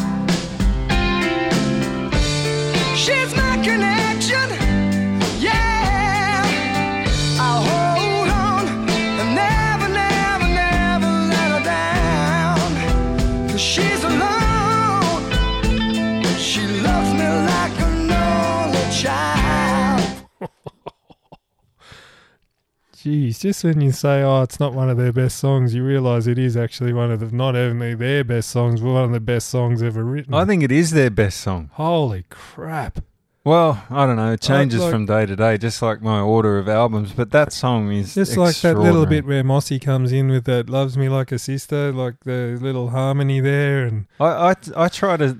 I think I probably, without exaggeration, I would have tried to sing that Mossy harmony line there at least did 1,000 times. Did And you I- hear me sing it? Yeah, then? I can never get it Nailed it. ever. I'm much I think more. I think there's a little bit of a subtlety there that you miss, but we'll talk about that later. He's one of the all-time great backing vocalists and one of the all-time great lead vocalists, Well, let's- which usually you don't get in the one person. You know- A lot of lead singers can't harmonise. I Yeah, find. well, like me, I'm a terrible harmony singer. How's the sound of the bass drum in that? Well, I want to talk about the bass guitar. Oh, I want to talk about Mossy, of course. We've covered who have we covered? Don, Don. and we didn't even mention Don's piano playing before. We yeah. only mentioned his songwriting. Amazing But- piano playing. Yeah, Jesus Christ, we're going to be here forever. Yeah, I know. But Phil Small, to me, I think he is Australia's greatest bass player. Well, I can't think of anybody. No. Like, I actually can't think of anybody that, in the greatness kind of, there's a lot of great players. Well, I've said that before to great bass players that I know. I've said, tell me a better bass player than Phil Small. And you can see that their brains start ticking over, and nobody's ever been able to tell me somebody better. Australian, I mean. yeah. Or ever. Anyone. I don't know. As Like, far as melodic... Yeah, and the thing is, you got to think about when these guys were coming up. So, and it's not like you could go down and just go onto YouTube and find great bass players to emulate. Excuse me, or sorry, to emulate or whatever. But yeah, like, who they had? They would have had Paul McCartney, of course, as a great bass player, and then the Motown guys like James Jamerson and all of that. But like, who were these guys listening to? Or maybe that's the secret. Don't really have one or two really good influences and then do your own thing. Maybe that's the problem with these kids nowadays, is they've got too many bloody influences. Perhaps. I don't know. But anyway, his bass playing is just... And was he a P-bass guy? Yeah. I think he's had Music Man as well. Yeah. Yeah. Yeah.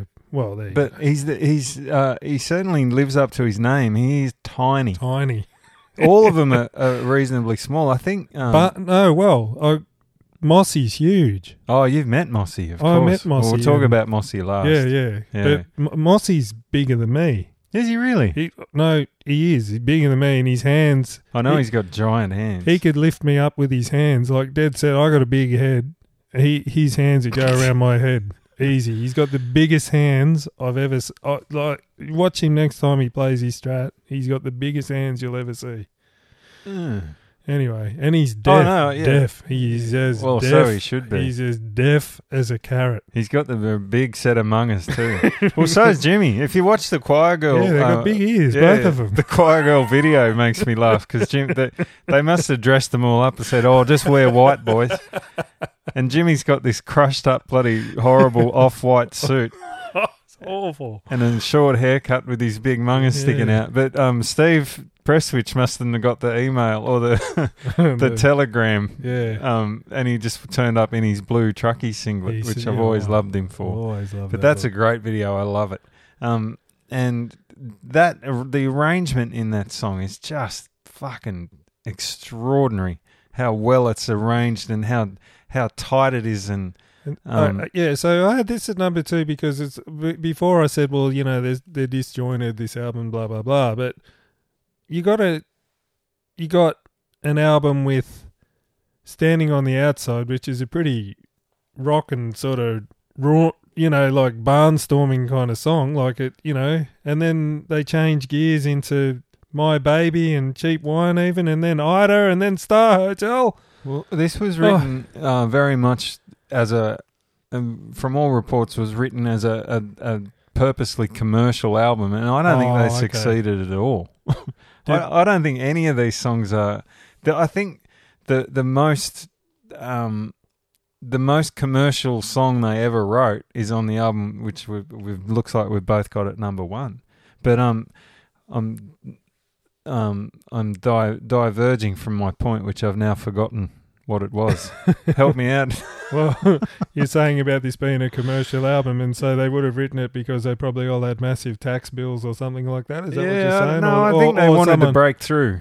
They wanted to get to America. Well, this is the album. Let's talk about that. This is the album that they toured America on. Yeah. And when they got there, they found out that they weren't being particularly well supported. The single was going to be My Baby, which the record company sent out to radio stations wrapped up in a nappy. Oh, really? Or as they called it over there, a diaper. And so they completely missed the point of the song. It wasn't about an actual literal baby. It was about... Oh, okay. Yeah, it was about a girl. And so they got really cranky about that. Jimmy Barnes had a huge fight with a guy called Marty Schwartz, who was their like label representative, A&R guy. Who told Jimmy that he wasn't going to come to the gig that night because he had to go to a DJ's dog's birthday, and that apparently is a true story. Well, why would they do that in America? So My Baby is bloody Mossy singing that. Yeah, written by Phil Small, sung by Mossy, so it wasn't representative of them at all. The band at all. No. Yeah. And I don't think it's a very good song, and one of the reasons one of their best, but then why I had it at number 4. And and I suppose when you do a bit of a deep dive into it, Choir Girl was about an abortion, and it's probably not very US friendly kind of album, really, was it? They wouldn't have known what to do with it. The classic case of, here's this band from Australia, what do we do with them? Yeah, that's true. It is. Well, it's not as Australian as Australian sounding as their self-titled one. I don't think it has got a bit of a sheen to it, and there's not too many references to Australian culture or landmarks or anything like that. I'm getting to that. The Ida Star Hotel and Four Walls at the end are very, but the rest of it. Oh, the Standing on the Outside's got the reference. Pulled a job on a small town TAB. You can't get that lyric overseas. What a lyric! What a cracker! Oh yeah, and see, well, you're talking about Don Walker kind of poetry and everything. I think this album's full of it. Yeah. Standing on the Outside, like, man. Yeah, but no, it's not. It's not that. I shouldn't say it hasn't got as many references. It doesn't sound like Australia. Yeah, no, I know what you mean. I know what you mean. But never before. While we're talking about lyrics, I want to pick a bone here with You mentioned Yak Sherritt before. Mm-hmm. Johnny Diesel had a song in the late '80s called. I've forgotten it now. What's that? His biggest hit. Crying Shame. Crying Shame. He had a lyric in that, words of sorrow, words of spite. Well, in Never Before, wish no words of sorrow, nor whisper words of spite. Oh. Did you know that? They're probably okay with Johnny. I think Johnny ripped it off. Oh, of course. I'm not upset with him. Well, what I'm saying is they would have been okay with him doing it. I think Johnny's like their little brother, isn't he? Well, he's got married. a connection. He's married to Jane's sister. Yeah, so he's Jimmy's brother-in-law. So he would have gone, okay, that's all right, Johnny. I don't think they were at that stage. Anyway, we're getting off topic.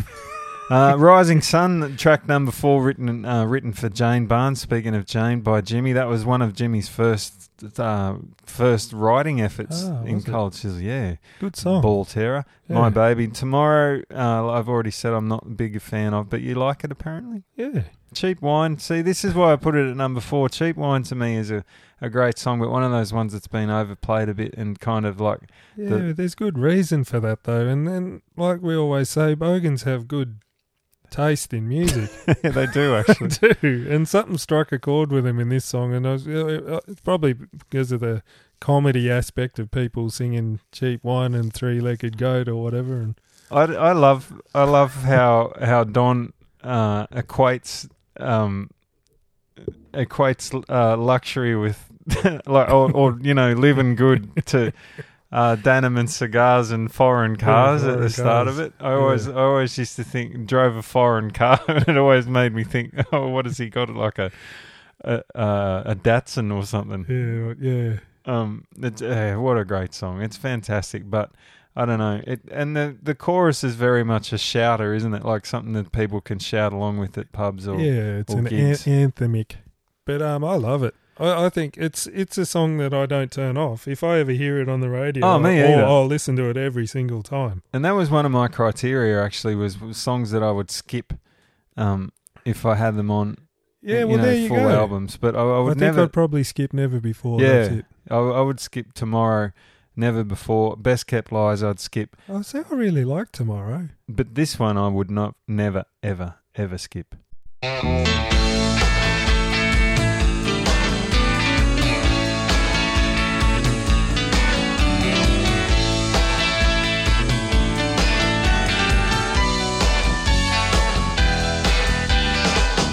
Every night when I grow home, I settle down to primetime limbo. When all the boys are gathered around, shouting idols on TV. And though the roaches are thick on the ground, somebody goes to close our window. Keep the noise of a city down. Get a dose of integrity. Every week and every home, she's got all the news for the family. I believe in what she says, yes I do. I believe at the end of the day, her magazine will get me through. Ida's tongue never touches her lips. She could always be my godmother. And though the desktop hides her hips, my imagination's strong. She's the sweetest. Right, musicians out there, if you're in a band with a keyboard and a guitar, that's how you do it. How's the interplay between the two? Mossy never, ever, They never, ever overplays. and they never ever tread on each other's toes. Yeah. And then Phil's in the background there, anchoring it all. That song is so good. It's so good. For those of you overseas, Yeah, I was going to say, let's tell them who yeah. Ida Buttrose is. Ida Buttrose was a television presenter in the, I think, 70s and definitely 80s Definitely and into 80s. the 90s as well. But she was a very, like, I would call her, she was a handsome woman. Yeah. She was pretty strange looking, but somebody in the band obviously had a bit of a crush on her, probably Don, I would say, because the lyric goes, Ida's tongue never touches her lips, she could always be my godmother. I don't know what that means, but then, though the desktop hides her hips, my imagination's strong. This is a diss track. No, it's not. It is. It's not a diss track. It's a diss track. Of Ida? It's a diss track. No way. Look it up. This is 100% a diss track. And Who- if I'm wrong, we'll take it out of the thing. But According to who? this is because there was something going on with TV Week. No. No, you've got it mixed up. TV Week was the countdown performance. Yeah, where they smashed everything on stage and everything. But I'm 100% sure this is a diss track. No, this is before all of the TV Oh, Week drama. well, No, this good. is a love song to Ida. Shit, we've got to take it out. No, we don't. Okay, leave it in You've there. got to be on record. Okay, I'm on record. No, But Ida used I to- understand why you would think it was, because I think I might have even thought it was at one stage. Oh but my no, God. it's A an love song. They love Ida. It's been. I kind of think I only know that because I've seen them talk about it on. Well, now I can listen to it in its proper. Oh, meaning. please do. Yes. No, because I always thought that they were kind of having, because she's. Let me put it. No, she was never a Tracy Grimshaw type. No, but she was never like a Farrah Fawcett type or anything either. Like she was a little more matronly. Oh, yeah. than them, you know. But I and can so see that's why what someone thought she was hot. Who wrote it? Don Walker. Yeah. Well, there you go. Well, see, that's when you read up on Don Walker, he's definitely not he's not your he's a round peg in a square hole, isn't he? Definitely. Like, so now I get it. So a guy like him actually would find her quite hot. Oh, yeah. And, you know, her tongue never touches her lips. Like she had that speech impediment and everything. Oh, God. I love the visuals, the picture in my head, because though the roaches are thick on the ground, it was written in like an inner city apartment and you like can a imagine share that. house. Yeah, and- Every time I hear that, it reminds me of some of the share houses. Not that I lived in, but some of the ones I visited when I was at university in the late 90s. And all the boys are gathered around shouting Ida's on TV. I always thought that someone hated her. No. I'm going to have to read into it a little bit more, but I always thought it was a diss track. No, not a diss track. I'm glad we cleared that up. Well, Now you that's can good. listen There to you it in go. a whole new light and Yeah. enjoy it all over again. I enjoy it anyway. I love it. Star Hotel was written about the riots at the Newcastle, a famous riot due to the close down of the Star Hotel, due to some politics and stuff like that. A few cop cars got destroyed. As far as riots go, it wasn't that bad, to be honest. Well, I played at the Star Hotel. I'm sure I played at a Star Hotel in Newcastle. I'm sure it was that place. And Yeah. this was in the early 2000s, so I don't know if it's still there or not. Yeah, it's still there. It's a Is big. it? Well, as far as I know, I don't know, but it got mythologized a bit, I think. But and It people could have been any pub really that they were singing about. Yeah, but it was just there was 3 bars there, and one of them was a gay bar. Oh, okay. And it wasn't necessarily about that, but that's what started it, was the Yeah. gay population of Newcastle protesting the close down of the whole pub, not just the gay part of it. Oh, okay. But then it just escalated and Bogans got involved. The Workers' Club was around the corner and they ended up in it wasn't exactly a riot. It was just police trying to keep people away. The people started throwing bottles and stuff, and then a cop car got lit on fire. It wasn't as far as like... no one died or anything. No, did they? it's not like an American riot. But anyway, people apparently come up to Cold Chisel members to this day and say that they were at the Star Hotel watching Cold Chisel play the night that it all went down, but they never played there in their lives. Oh, they did. Yeah. No. So, Four Walls was written. Well, this is an interesting one. Was a lot of people think it was written about a prison cell, but it was written by Don in his room at the Plaza Hotel. Yeah. And it was written about his hotel room, but then they changed it to incorporate the prison bed rather than. I think the original lyric was single bed. Oh. Yeah, There but you go, I didn't it's know got that. the Bathurst riots in it. Oh, well, a reference to the Bathurst riots. But here, my second favourite track on this album, or maybe my equal second with Ida, after Choir Girl, is the last track. Let's have a listen.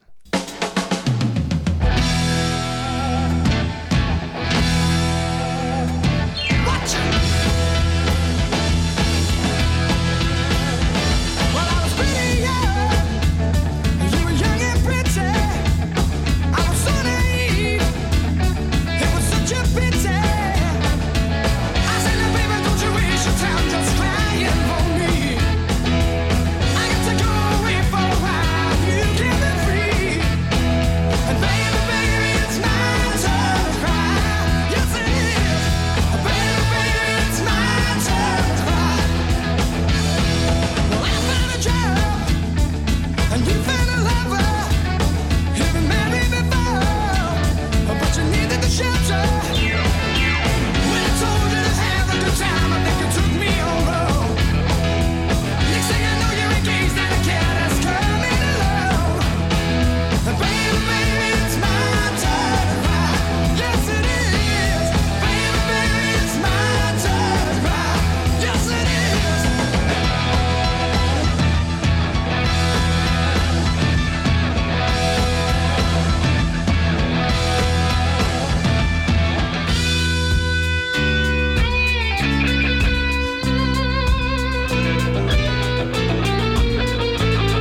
I'm sitting at home, watching the walls. My mouth is parched, my stomach's tight. When you said goodbye, you turned your back. I guess you know what's right. I'm sitting at home, watching the walls. The birdcage mouth belongs to fire.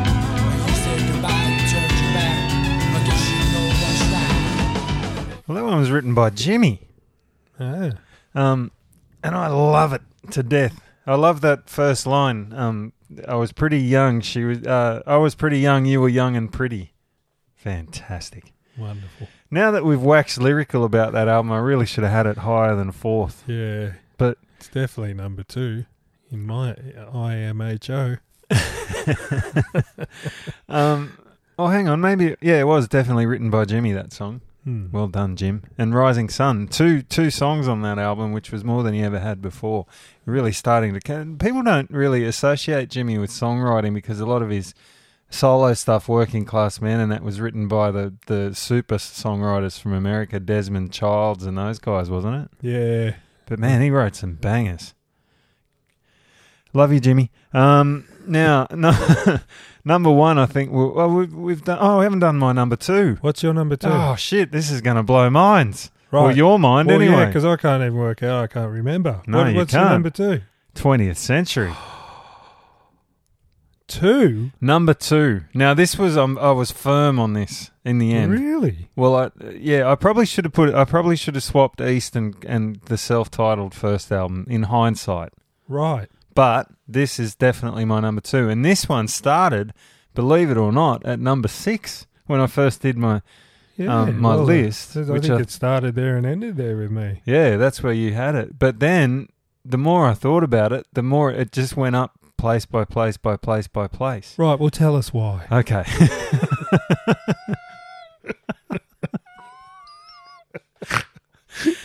Well, for a start, you mentioned it when you put it at a lowly number 6. It's got fucking flame trees on it, for fuck's sake. Oh, I know, and that's what...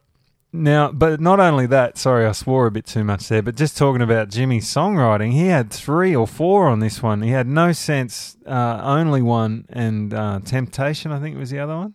I don't know. Yeah, but Temptation, it was written by Jimmy, yep. Yeah, but the title track that we've already played, 20th Century, is just an absolute banger. I love that song so much. The melody and everything and the lyrics is just it's just a wonderful song. And Saturday Night. Now, there wouldn't be many Australian people of our age that don't know this song. And it's a fascinating and song. that haven't actually lived the song. Yeah, exactly. Not necessarily in the setting that it was written in King's Cross. You had any? I've had a couple of nights out. Everyone's had a night out in King's Cross. Nothing too seedy. No. Like, more of a. But it's universal. It can be a Saturday night anywhere. Anywhere. Yeah. But it's a very strange song, and there's an interview with Don talking about it, where he's just driving along, I think up in northern East around Coffs Harbour, just talking to some dude about the writing of different songs. They're all on YouTube. Check them out. He's driving his red Commodore because, of course, he is. Yeah. And at one stage, he's talking about a song. I don't think it's this one, another one, but he goes, he looks in his mirror and he goes, look at this bloke. Which, of course, every Australian male in the world I has say said it that. every 2 minutes when I'm driving. Oh, God. And you know what? I got two boys, and they're going to say it as well because they hear me say it so much. Look at this. Oh, he's just Australian AF, that bloke. Yeah, well, Saturday night's interesting because the bass line pretty much the melody, isn't it? We better have a listen. Play it. Saturday night. Saturday night. Saturday night. Saturday night. Saturday night. Saturday night. Saturday night. Saturday night. Saturday night. Well, if you don't like it, well, you're standing there for 2 minutes. Saturday night. Saturday night. Saturday night. Saturday night. Already old, walking into Sunday, and I find all desires are cold. I could walk forever, I don't mind. Show me a light, your company goes a little way to help me see the path on which I'm bound, rather than the things I leave behind. Got the keys to the city, baby. I can feel my love. I got today's money. If you let me up, this heart will shine. Oh, it will be ours forevermore. Words we both recall, either from a lover or the law. Saturday night, my steps have shown I can walk away from all I've known. Good night, my friend, goodbye. Remember what they say when you're alone. Laugh or die.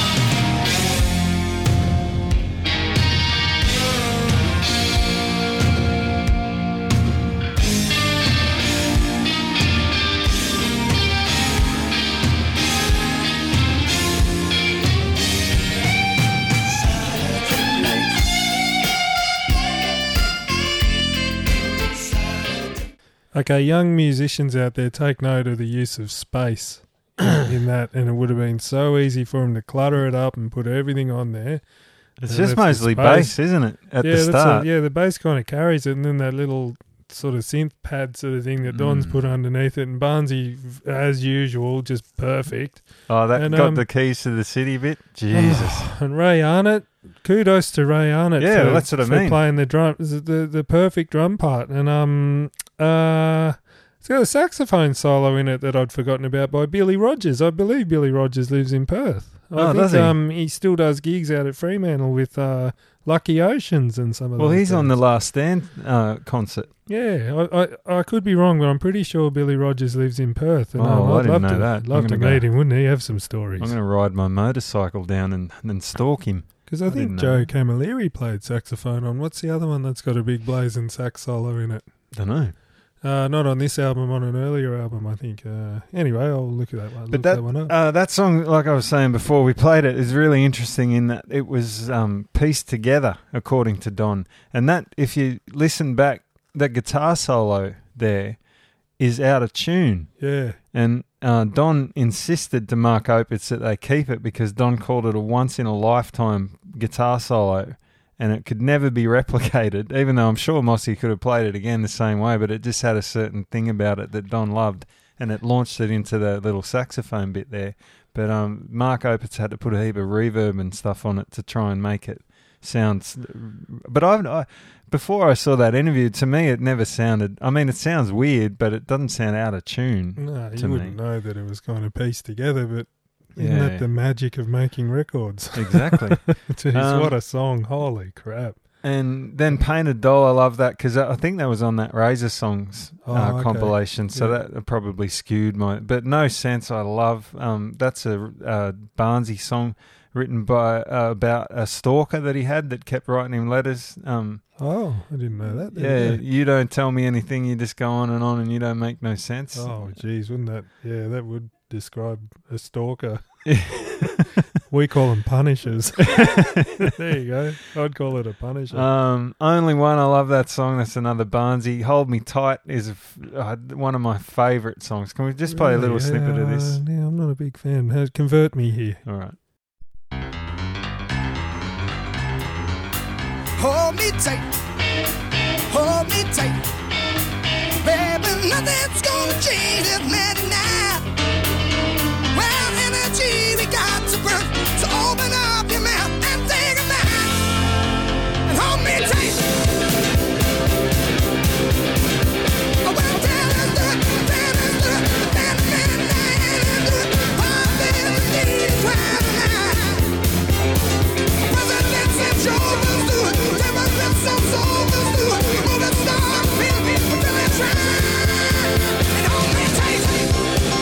I think what I love most about this song, I love the vocal performance, and it's got the barrel house piano that you seem to love from HQ H54 Munro or whatever. I don't know.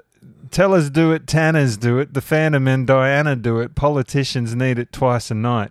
Presidents and chauffeurs do it, terrorists on sofas do it, movie stars repeat it until it's right, and hold me tight. There you go. See, I never really paid much attention to How those good's lyrics. that? It almost sounds like a Dr. Seuss book to me. Oh, it's so good.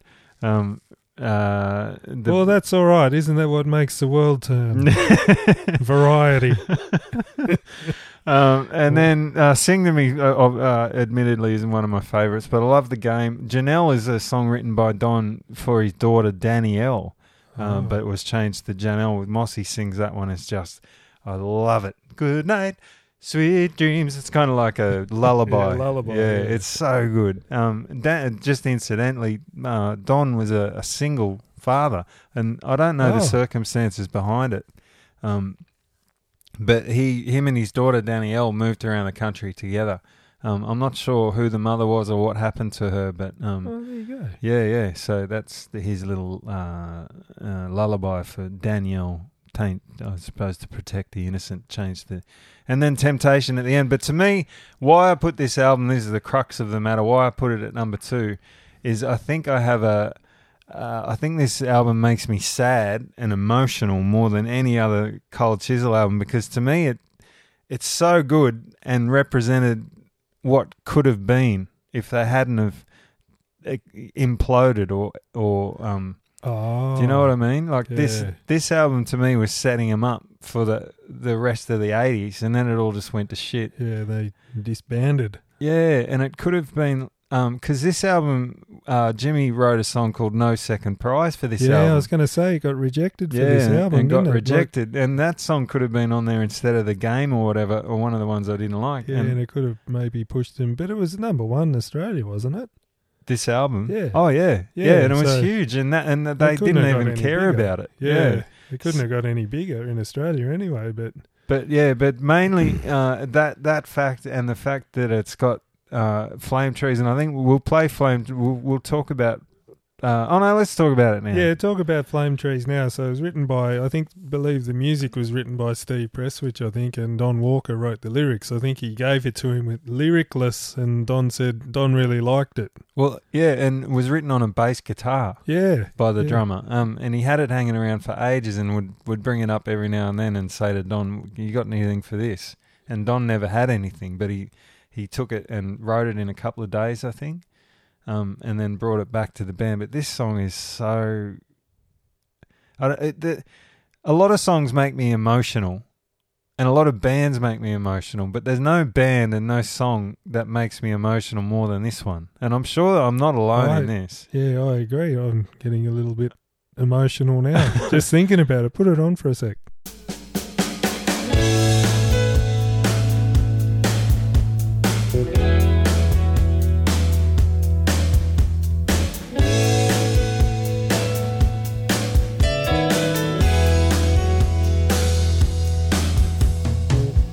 Kids are driving Saturday afternoon, just pass me by. I'm just savoring familiar sights. There wouldn't be many pubs you could walk into in Australia and that would come on, like a DJ put it on, or come on the jukebox, and you wouldn't, like at 1 a.m, Oh, the whole pub start singing it. and they'd be singing the wrong words and no one would even care. No, I think everybody knows the first two lines. Kids Yeah. out driving Saturday afternoons. But yeah, there's probably, well, actually I saw a cover of it on YouTube by, who's the one from Super Jesus? Sarah McLeod. Oh, yeah. And she sings, and the Flame Trees will, she gets the lyrics wrong. I can't remember what it was now. Anyway, so it's not universally known, even amongst Australian rock stars, the actual lyrics, but everybody knows the song, surely. Yeah, well, I was going to say, you could almost have a whole podcast about this. Well, people have, because I looked it up. There's one guy's got a 3-parter about this one song. Yeah. Really? But the first part just talks about the history of the band. But Yeah. the second song, he breaks it down on piano and everything like that. Oh, okay. So Yeah. song exploder kind of thing. Yeah. Yeah, well, even just as a study of music engineering, like the drum sound is dry as anything, but they put oh God, I could go on and on and on and on about it. And Phil We'll play Small's the- little bass part that he does there underneath, and Yeah. God, it's a Perfect song. It's a perfect song. There you go. Thank you. It's a perfect song. And of course, it talks about it's written about going home, and I Yeah. think that's why it makes me so emotional. Is it going back, like living in the city, and then going back to your hometown, like a country town, and in this case, Grafton, where Don's from, and seeing your old mates talking about, have you seen so and so, and then this song in particular, well. Of course, in particular, because it's the one we're fucking talking about. I'm starting to, I'm losing it already. I'm getting emotional. But it's written. Don left a girl behind in Grafton to go down to Adelaide, and so when he gets home, the rules. Number 3 is never say her name. Ah, there you go. See, So you can talk about everything else, but don't talk about the girl he left behind because he's still in love with her. And then he sees the girl and the guy falling in love near where the pianola stands. And then he's wondering if the guy's going to go or stay because that's what he did. yeah. It's so fucking good. Okay, well, just listen to what Steve Presswich said about it. When I heard Don's lyrics, I told him, mate, I don't know if they're right for the music. I've grown used to them now. Walker later said, I don't think it was the story he was expecting. He wasn't overjoyed when he heard the lyrics. Can you imagine he brought it in. Steve Prestwich said, "No, not right, mate. Sorry," and they just threw it on the and that's the thing. It's like sometimes I think these genius songwriters know when they've got something. Sometimes they put out just rubbish and they know it's not anything and they do it. But I think the ones that they know that they've got to persist with and they've got to get it over the line. I'm sure Lennon and McCartney did it all the time. And so luckily for all of us, Don stuck to his guns and said, "Steve, come on." Yeah. And I find it hard to believe that Steve wrote the whole thing on a bass guitar because, I mean, definitely the start and the verses, because it's just E, A, and B, basically, like the Wild Thing chords. And then, it's got the minor, the G minor, G sharp minor, I think, and maybe there's a C sharp. I don't know. Anyway, but I find it hard to believe that could translate to a bass guitar to get that as nuances, and I'm certain that Don did that part of it, and to me that's what makes the. Well, he must have had a melody line. Maybe. Oh yeah, he must have. He must have been playing the bass and going. No, no, no, no, no, no, no, no, yeah, well, it's just two notes. Yeah, but maybe that cadence or whatever is what inspired Don to write those lyrics, or whether he had those lyrics in his little, because he doesn't use a notebook, does he? He just has little folded up pieces of paper. Yeah, little minty wrappers and stuff. Yeah, so maybe he delved in. I don't know, but whatever it is, it's magic, isn't it? It's a magic song. You don't get that. No, once in a lifetime. It's a once in a lifetime. Yeah, we'll play that at the end. Yeah, the whole thing. Because I think it's their best song. Gee. I don't know if it's their best, but it's certainly equal best with a few others that we're probably going to get to. Definitely. We better get to this last album. We're fucking rambling, yarning on. Okay. Like a Number one. Pair of old moles. But that's what you do, though. That's what Cold Chisel makes you do. Oh, God. Like I said right at the top of the show, how many people have I punished with Cold Chisel? Oh, yeah. Over the years, just like right, breathing on them, getting in their ear. And now we're doing it now, except we're not breathing on them. And anyway, so number one. I remember sitting in a pub on the Gold Coast with a heap of people that I barely knew, and feeding dollar coins into the jukebox and doing everything I could to force them to listen to Cold Chisel, and not short of restraining them. and pushing their heads into the speakers, and I knew they were getting pissed off with me, but I couldn't stop myself anyway. Sorry, but yeah, number one obviously is Circus Animals. Circus Animals. So any album that opens with "You Got Nothing I Want" has got to be the best album. Well, we just talked about the perfect song. This is the perfect album. There is not an ounce of fat on this thing. No, there's nothing. And probably. My favourite Cold Chisel song on this album is No Good For You. Can you play that for a second? Your last margarita, and she's standing behind. She wants to be seated, but you're reading her mind. And ain't it a shame, but she's no good for someone like you. She'll bring you down. She's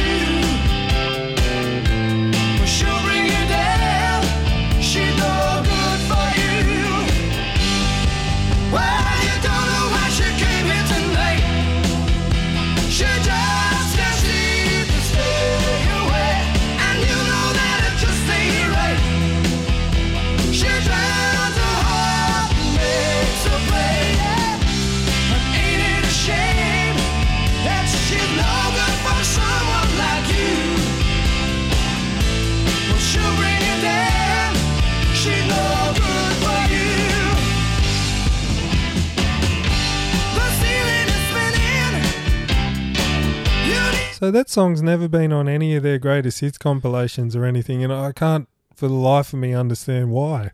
But doesn't that show you the quality of a band's catalogue where that's not in their greatest hits? Come on! Well, it was never released as a single. I think they thought it was a bit too commercial and not representative of what they were all about. Well, as they're saying, the story behind this is they didn't want another commercial album because they'd already done that with East, and they'd tried it with East and everything, and I think it was Steve Presswich that was really pushing it. Like, well, Don wanted this to sound nothing like East and wanted it to be raw and more rock and a bit more kind of obscure. Oh, not obscure. What's the word I'm looking for? A little bit more left of centre, I suppose. Yeah, but as Mark Opitz has been quoted to say, thank God for Steve Presswich. Yeah, we should get some little wristbands made up that say, what would Steve Presswich do? Yeah. Like those what would Jesus do kind of things. But that song is, I'll credit No Good For You as being the song that tipped me deep into Cold Chisel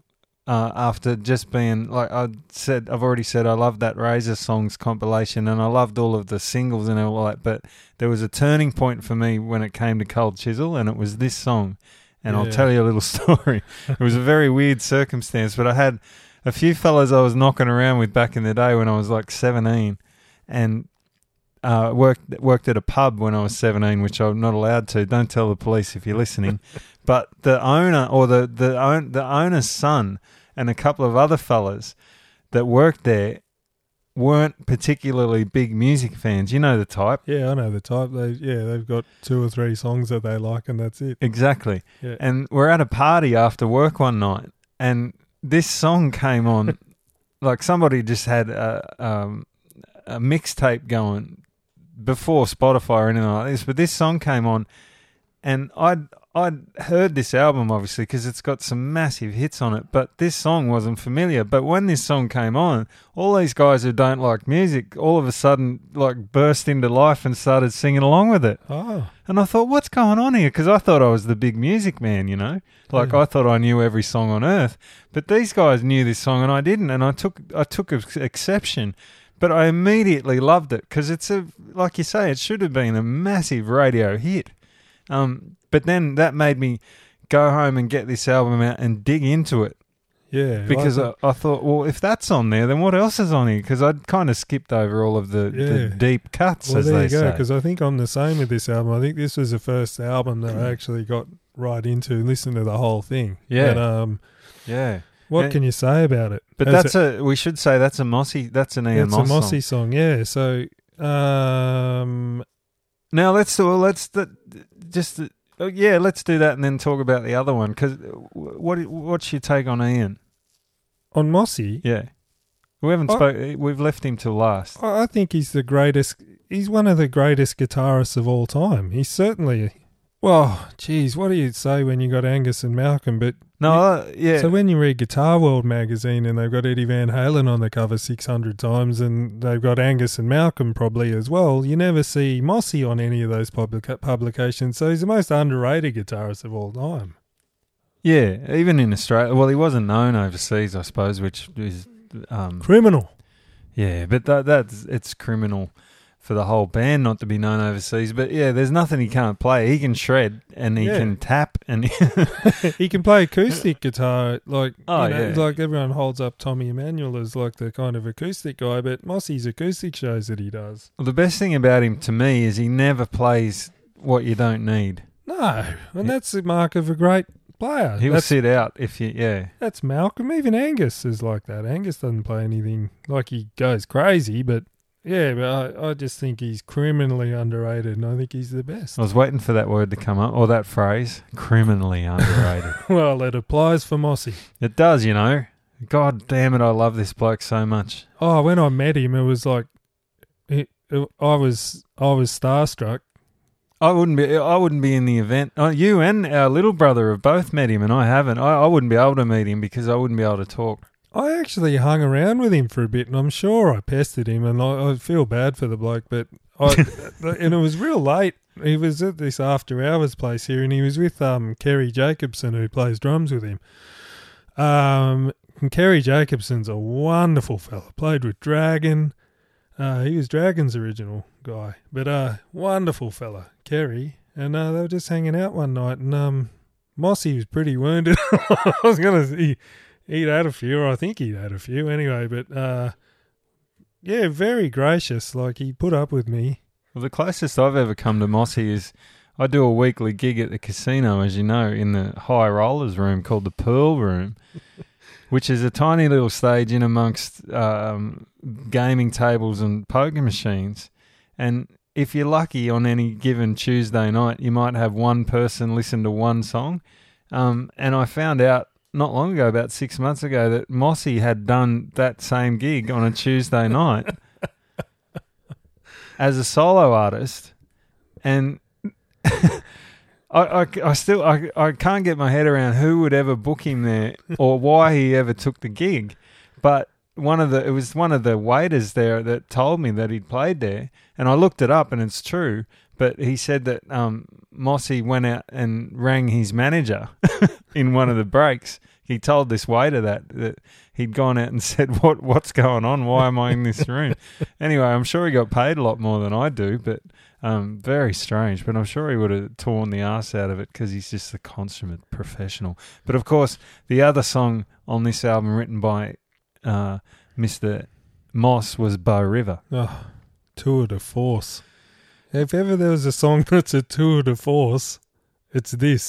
That phrase gets brought up every single. Honestly, when you read about this song, anything about this song, really, it it's says the first word tour de force. It's actually the first word that comes to mind with me because it is. I don't even know what it means. I don't know. It just seems like it just shifts up gears the whole time, and it's like when you think it couldn't get any better, it just keeps going and going, and it's just. Well, this might depending on what day it is. This song is my favourite Cold Chisel song. And of course, Ian's from Alice Springs, born and raised until he moved down to Adelaide when I think he was 17.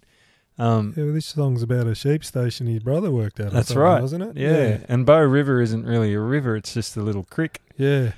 But it's about going back home, and like a bit of a theme, I suppose. And I think everyone can relate to this song because anyone from country Australia, which pretty much most of us are, really. Well, We've got some roots to the country. We can't talk about it and not listen to it. Listen loud to the wind, babe. Listen loud to the rain. I feel that water licking at my feet again. I don't wanna see this town no more, wasting my days on the factory floor. The first thing you know, I'll be back in Bow River again.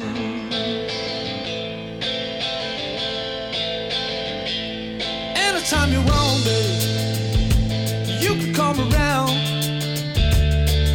But only 6 days separates me and the big top band. I've been working hard, 12 hours a day, and the money I'll save won't buy my youth again. I'm going for the heat, babe, and the tropical rain. Yeah, the place where no man's putting all the dog with me. I'm waiting on the weekend, set a brand new times.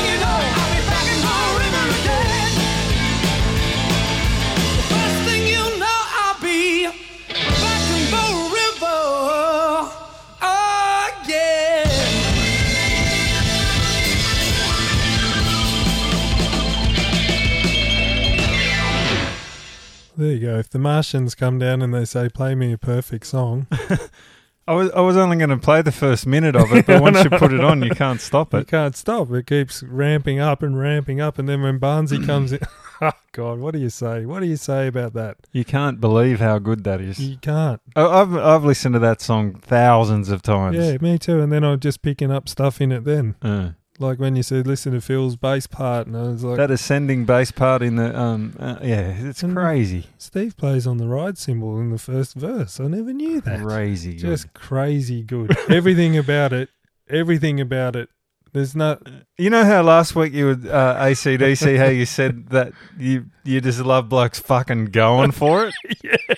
If that's not a band just fucking going for it, then that's why everyone loves it, because they're just fucking going for it.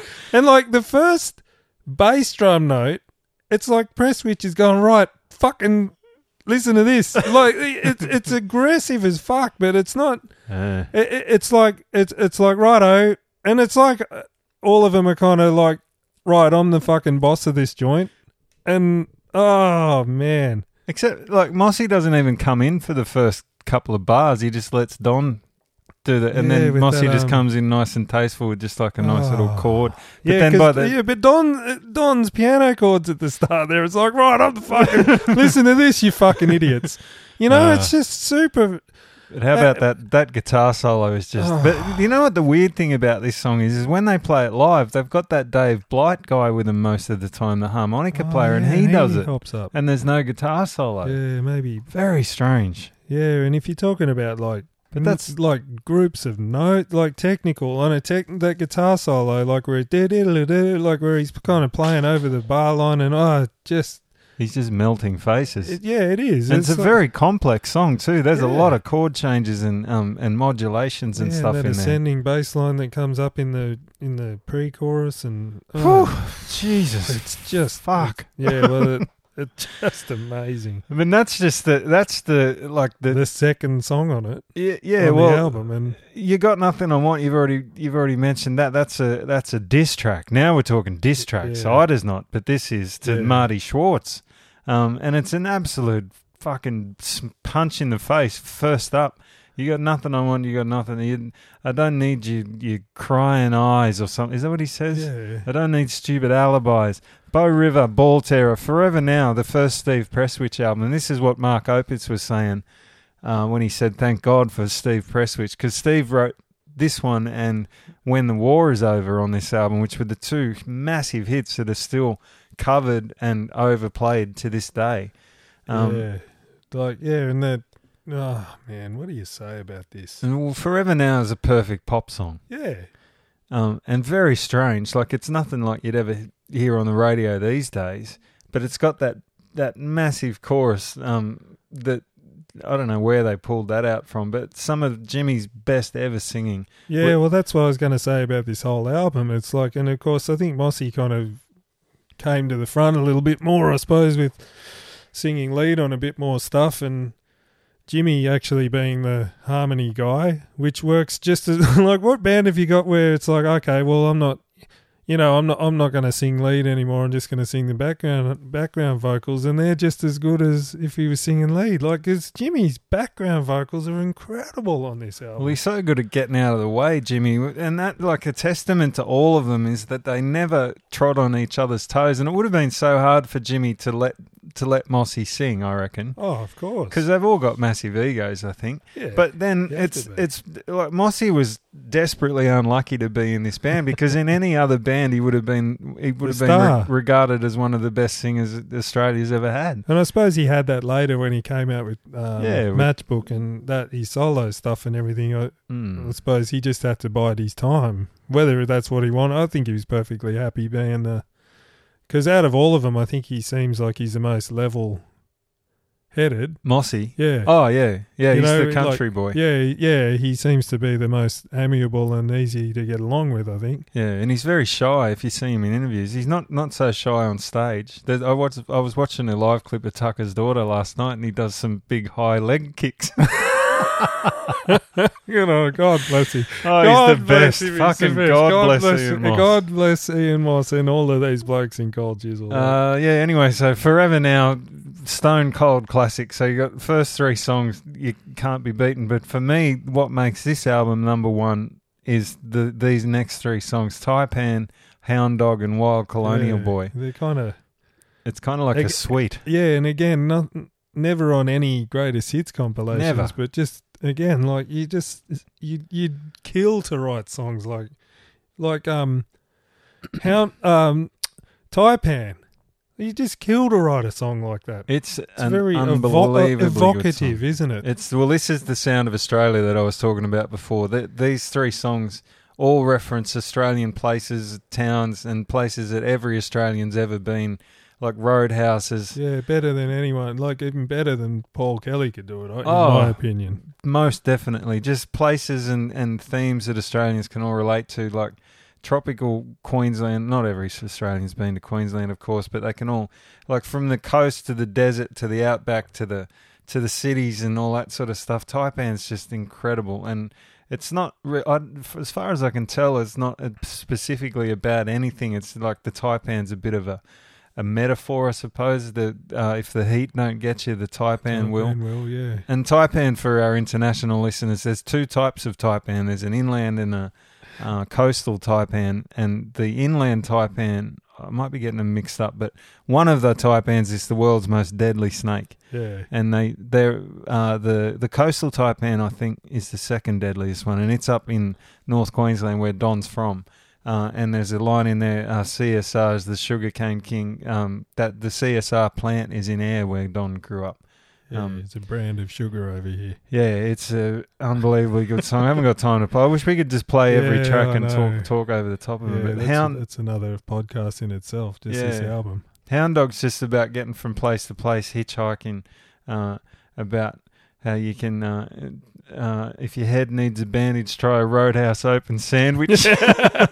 That's a great line. Oh, that's what I wanted to talk about. I forgot. In Forever Now, no other band's been able to do this, as far as I can tell, in the history of the world. Is rhyme the first two lines: taking a seat at the bar, she don't talk to anyone. Plane leaving soon for a far, wish she don't know anyone. Yeah, rhymes anyone with anyone. Yeah, but two completely different. It's the way Jimmy sings them. Yeah, right. I got to play it now. Fucking hell.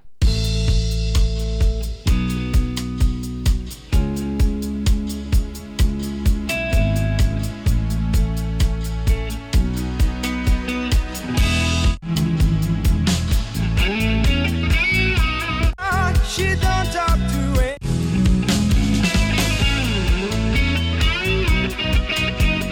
Taking a seat at the bar, she don't talk to anyone.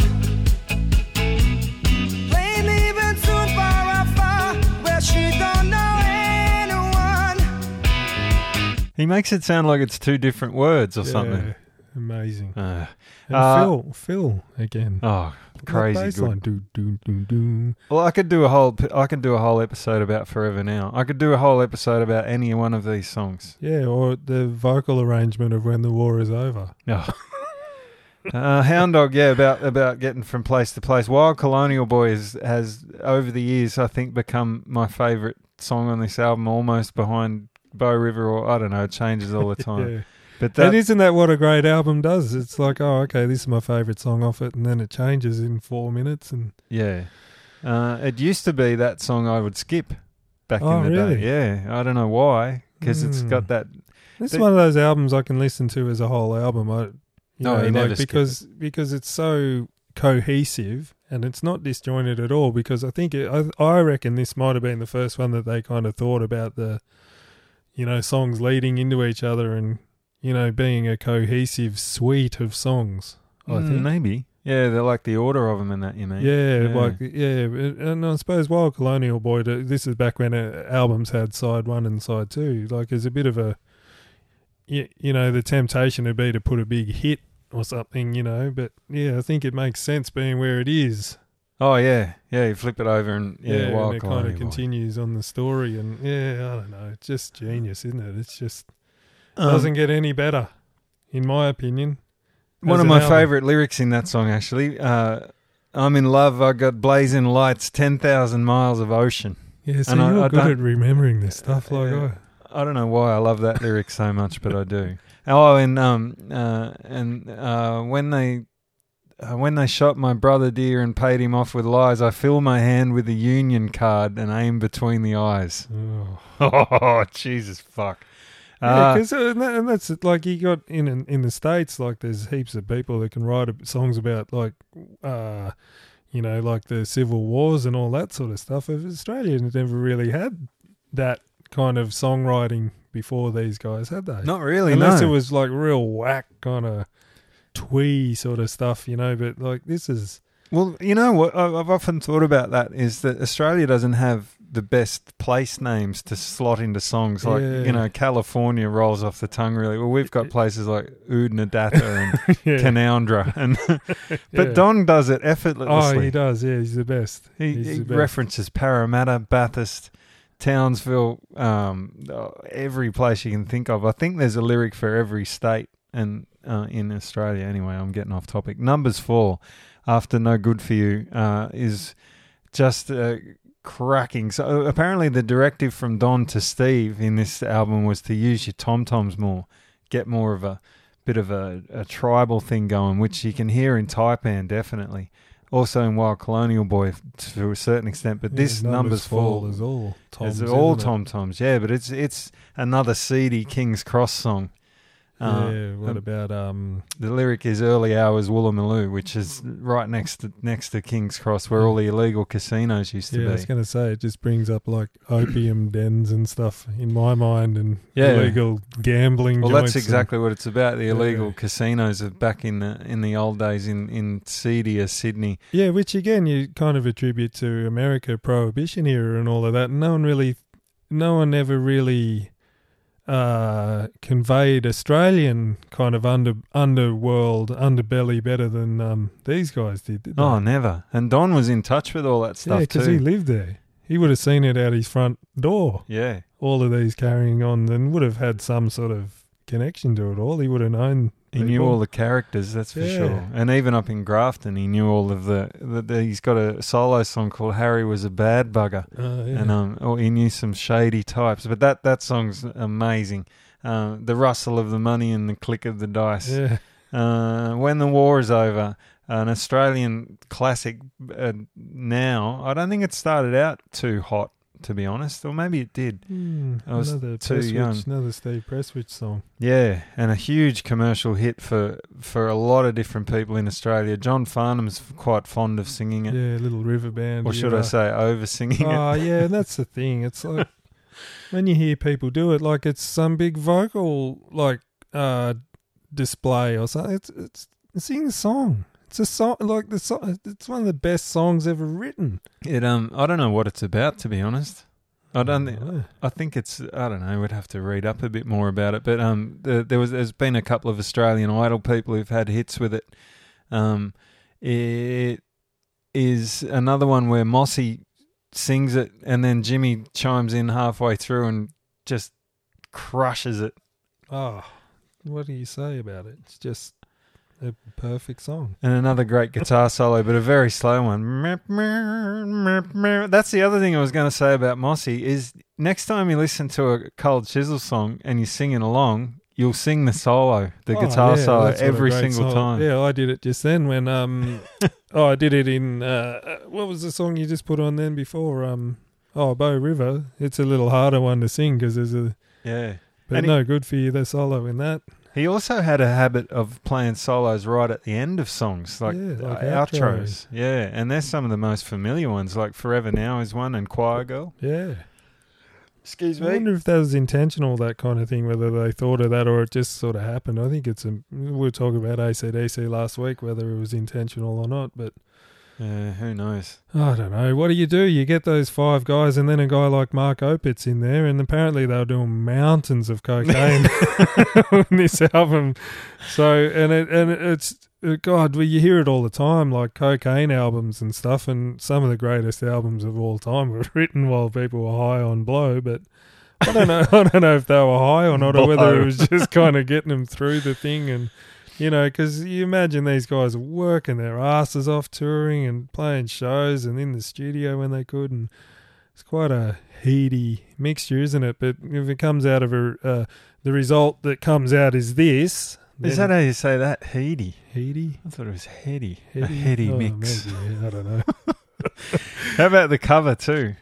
What a absolutely- where was that shot? Was that in the desert somewhere or It was shot at Lake Eyre Lake Eyre? in the middle of Australia. It's a salt lake that only fills up like once every. Yeah, is there a caravan or something? Or? Yeah, they towed that caravan out there. To Don wanted a cover photo that could be nowhere else but Australia. Yeah, And it's an unbelievably good photo. Like the composition and how the salt flat cuts the picture in half with the blue sky above it, and they're all just kind of standing around, and it looks so fucking hot. Well, this is 1982, I believe, and so the ozone layer probably intact then, so they wouldn't have been sunburnt like they would have been now. But Well, they've got that shitty little awning hanging off the side. No one's standing under it. And Jimmy's in his undies, I think. Yeah. And they've got a little table with a fruit bowl out there. It's so good. But but Don says that they rather than try and organise somebody to tow it home, they just left it there. Oh, so it's probably still out there somewhere in the middle. It's probably as iconic as the Midnight Oil Diesel and Dust house on the cover of that. Yeah. It's such the whole package is so good. Anyway, and last of all is Letter to Alan, which is a song that doesn't really get much attention at all. I think it's kind of like a hidden track in the days before hidden tracks. There's a big gap. Before it comes in. Yeah. And then there's a big gap between, let's just play a little bit. When it's time for your reflection,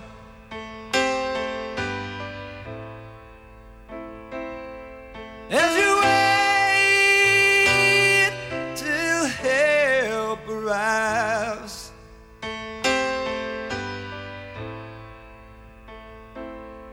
see our good friend's face on the dashboard,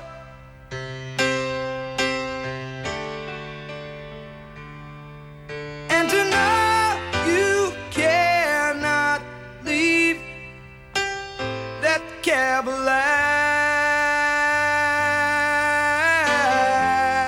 This song's written about Alan Dallow, who was a long-time roadie for the band, who got in a truck smash on the Hume Highway, I think, with another one of the roadies, and they both died.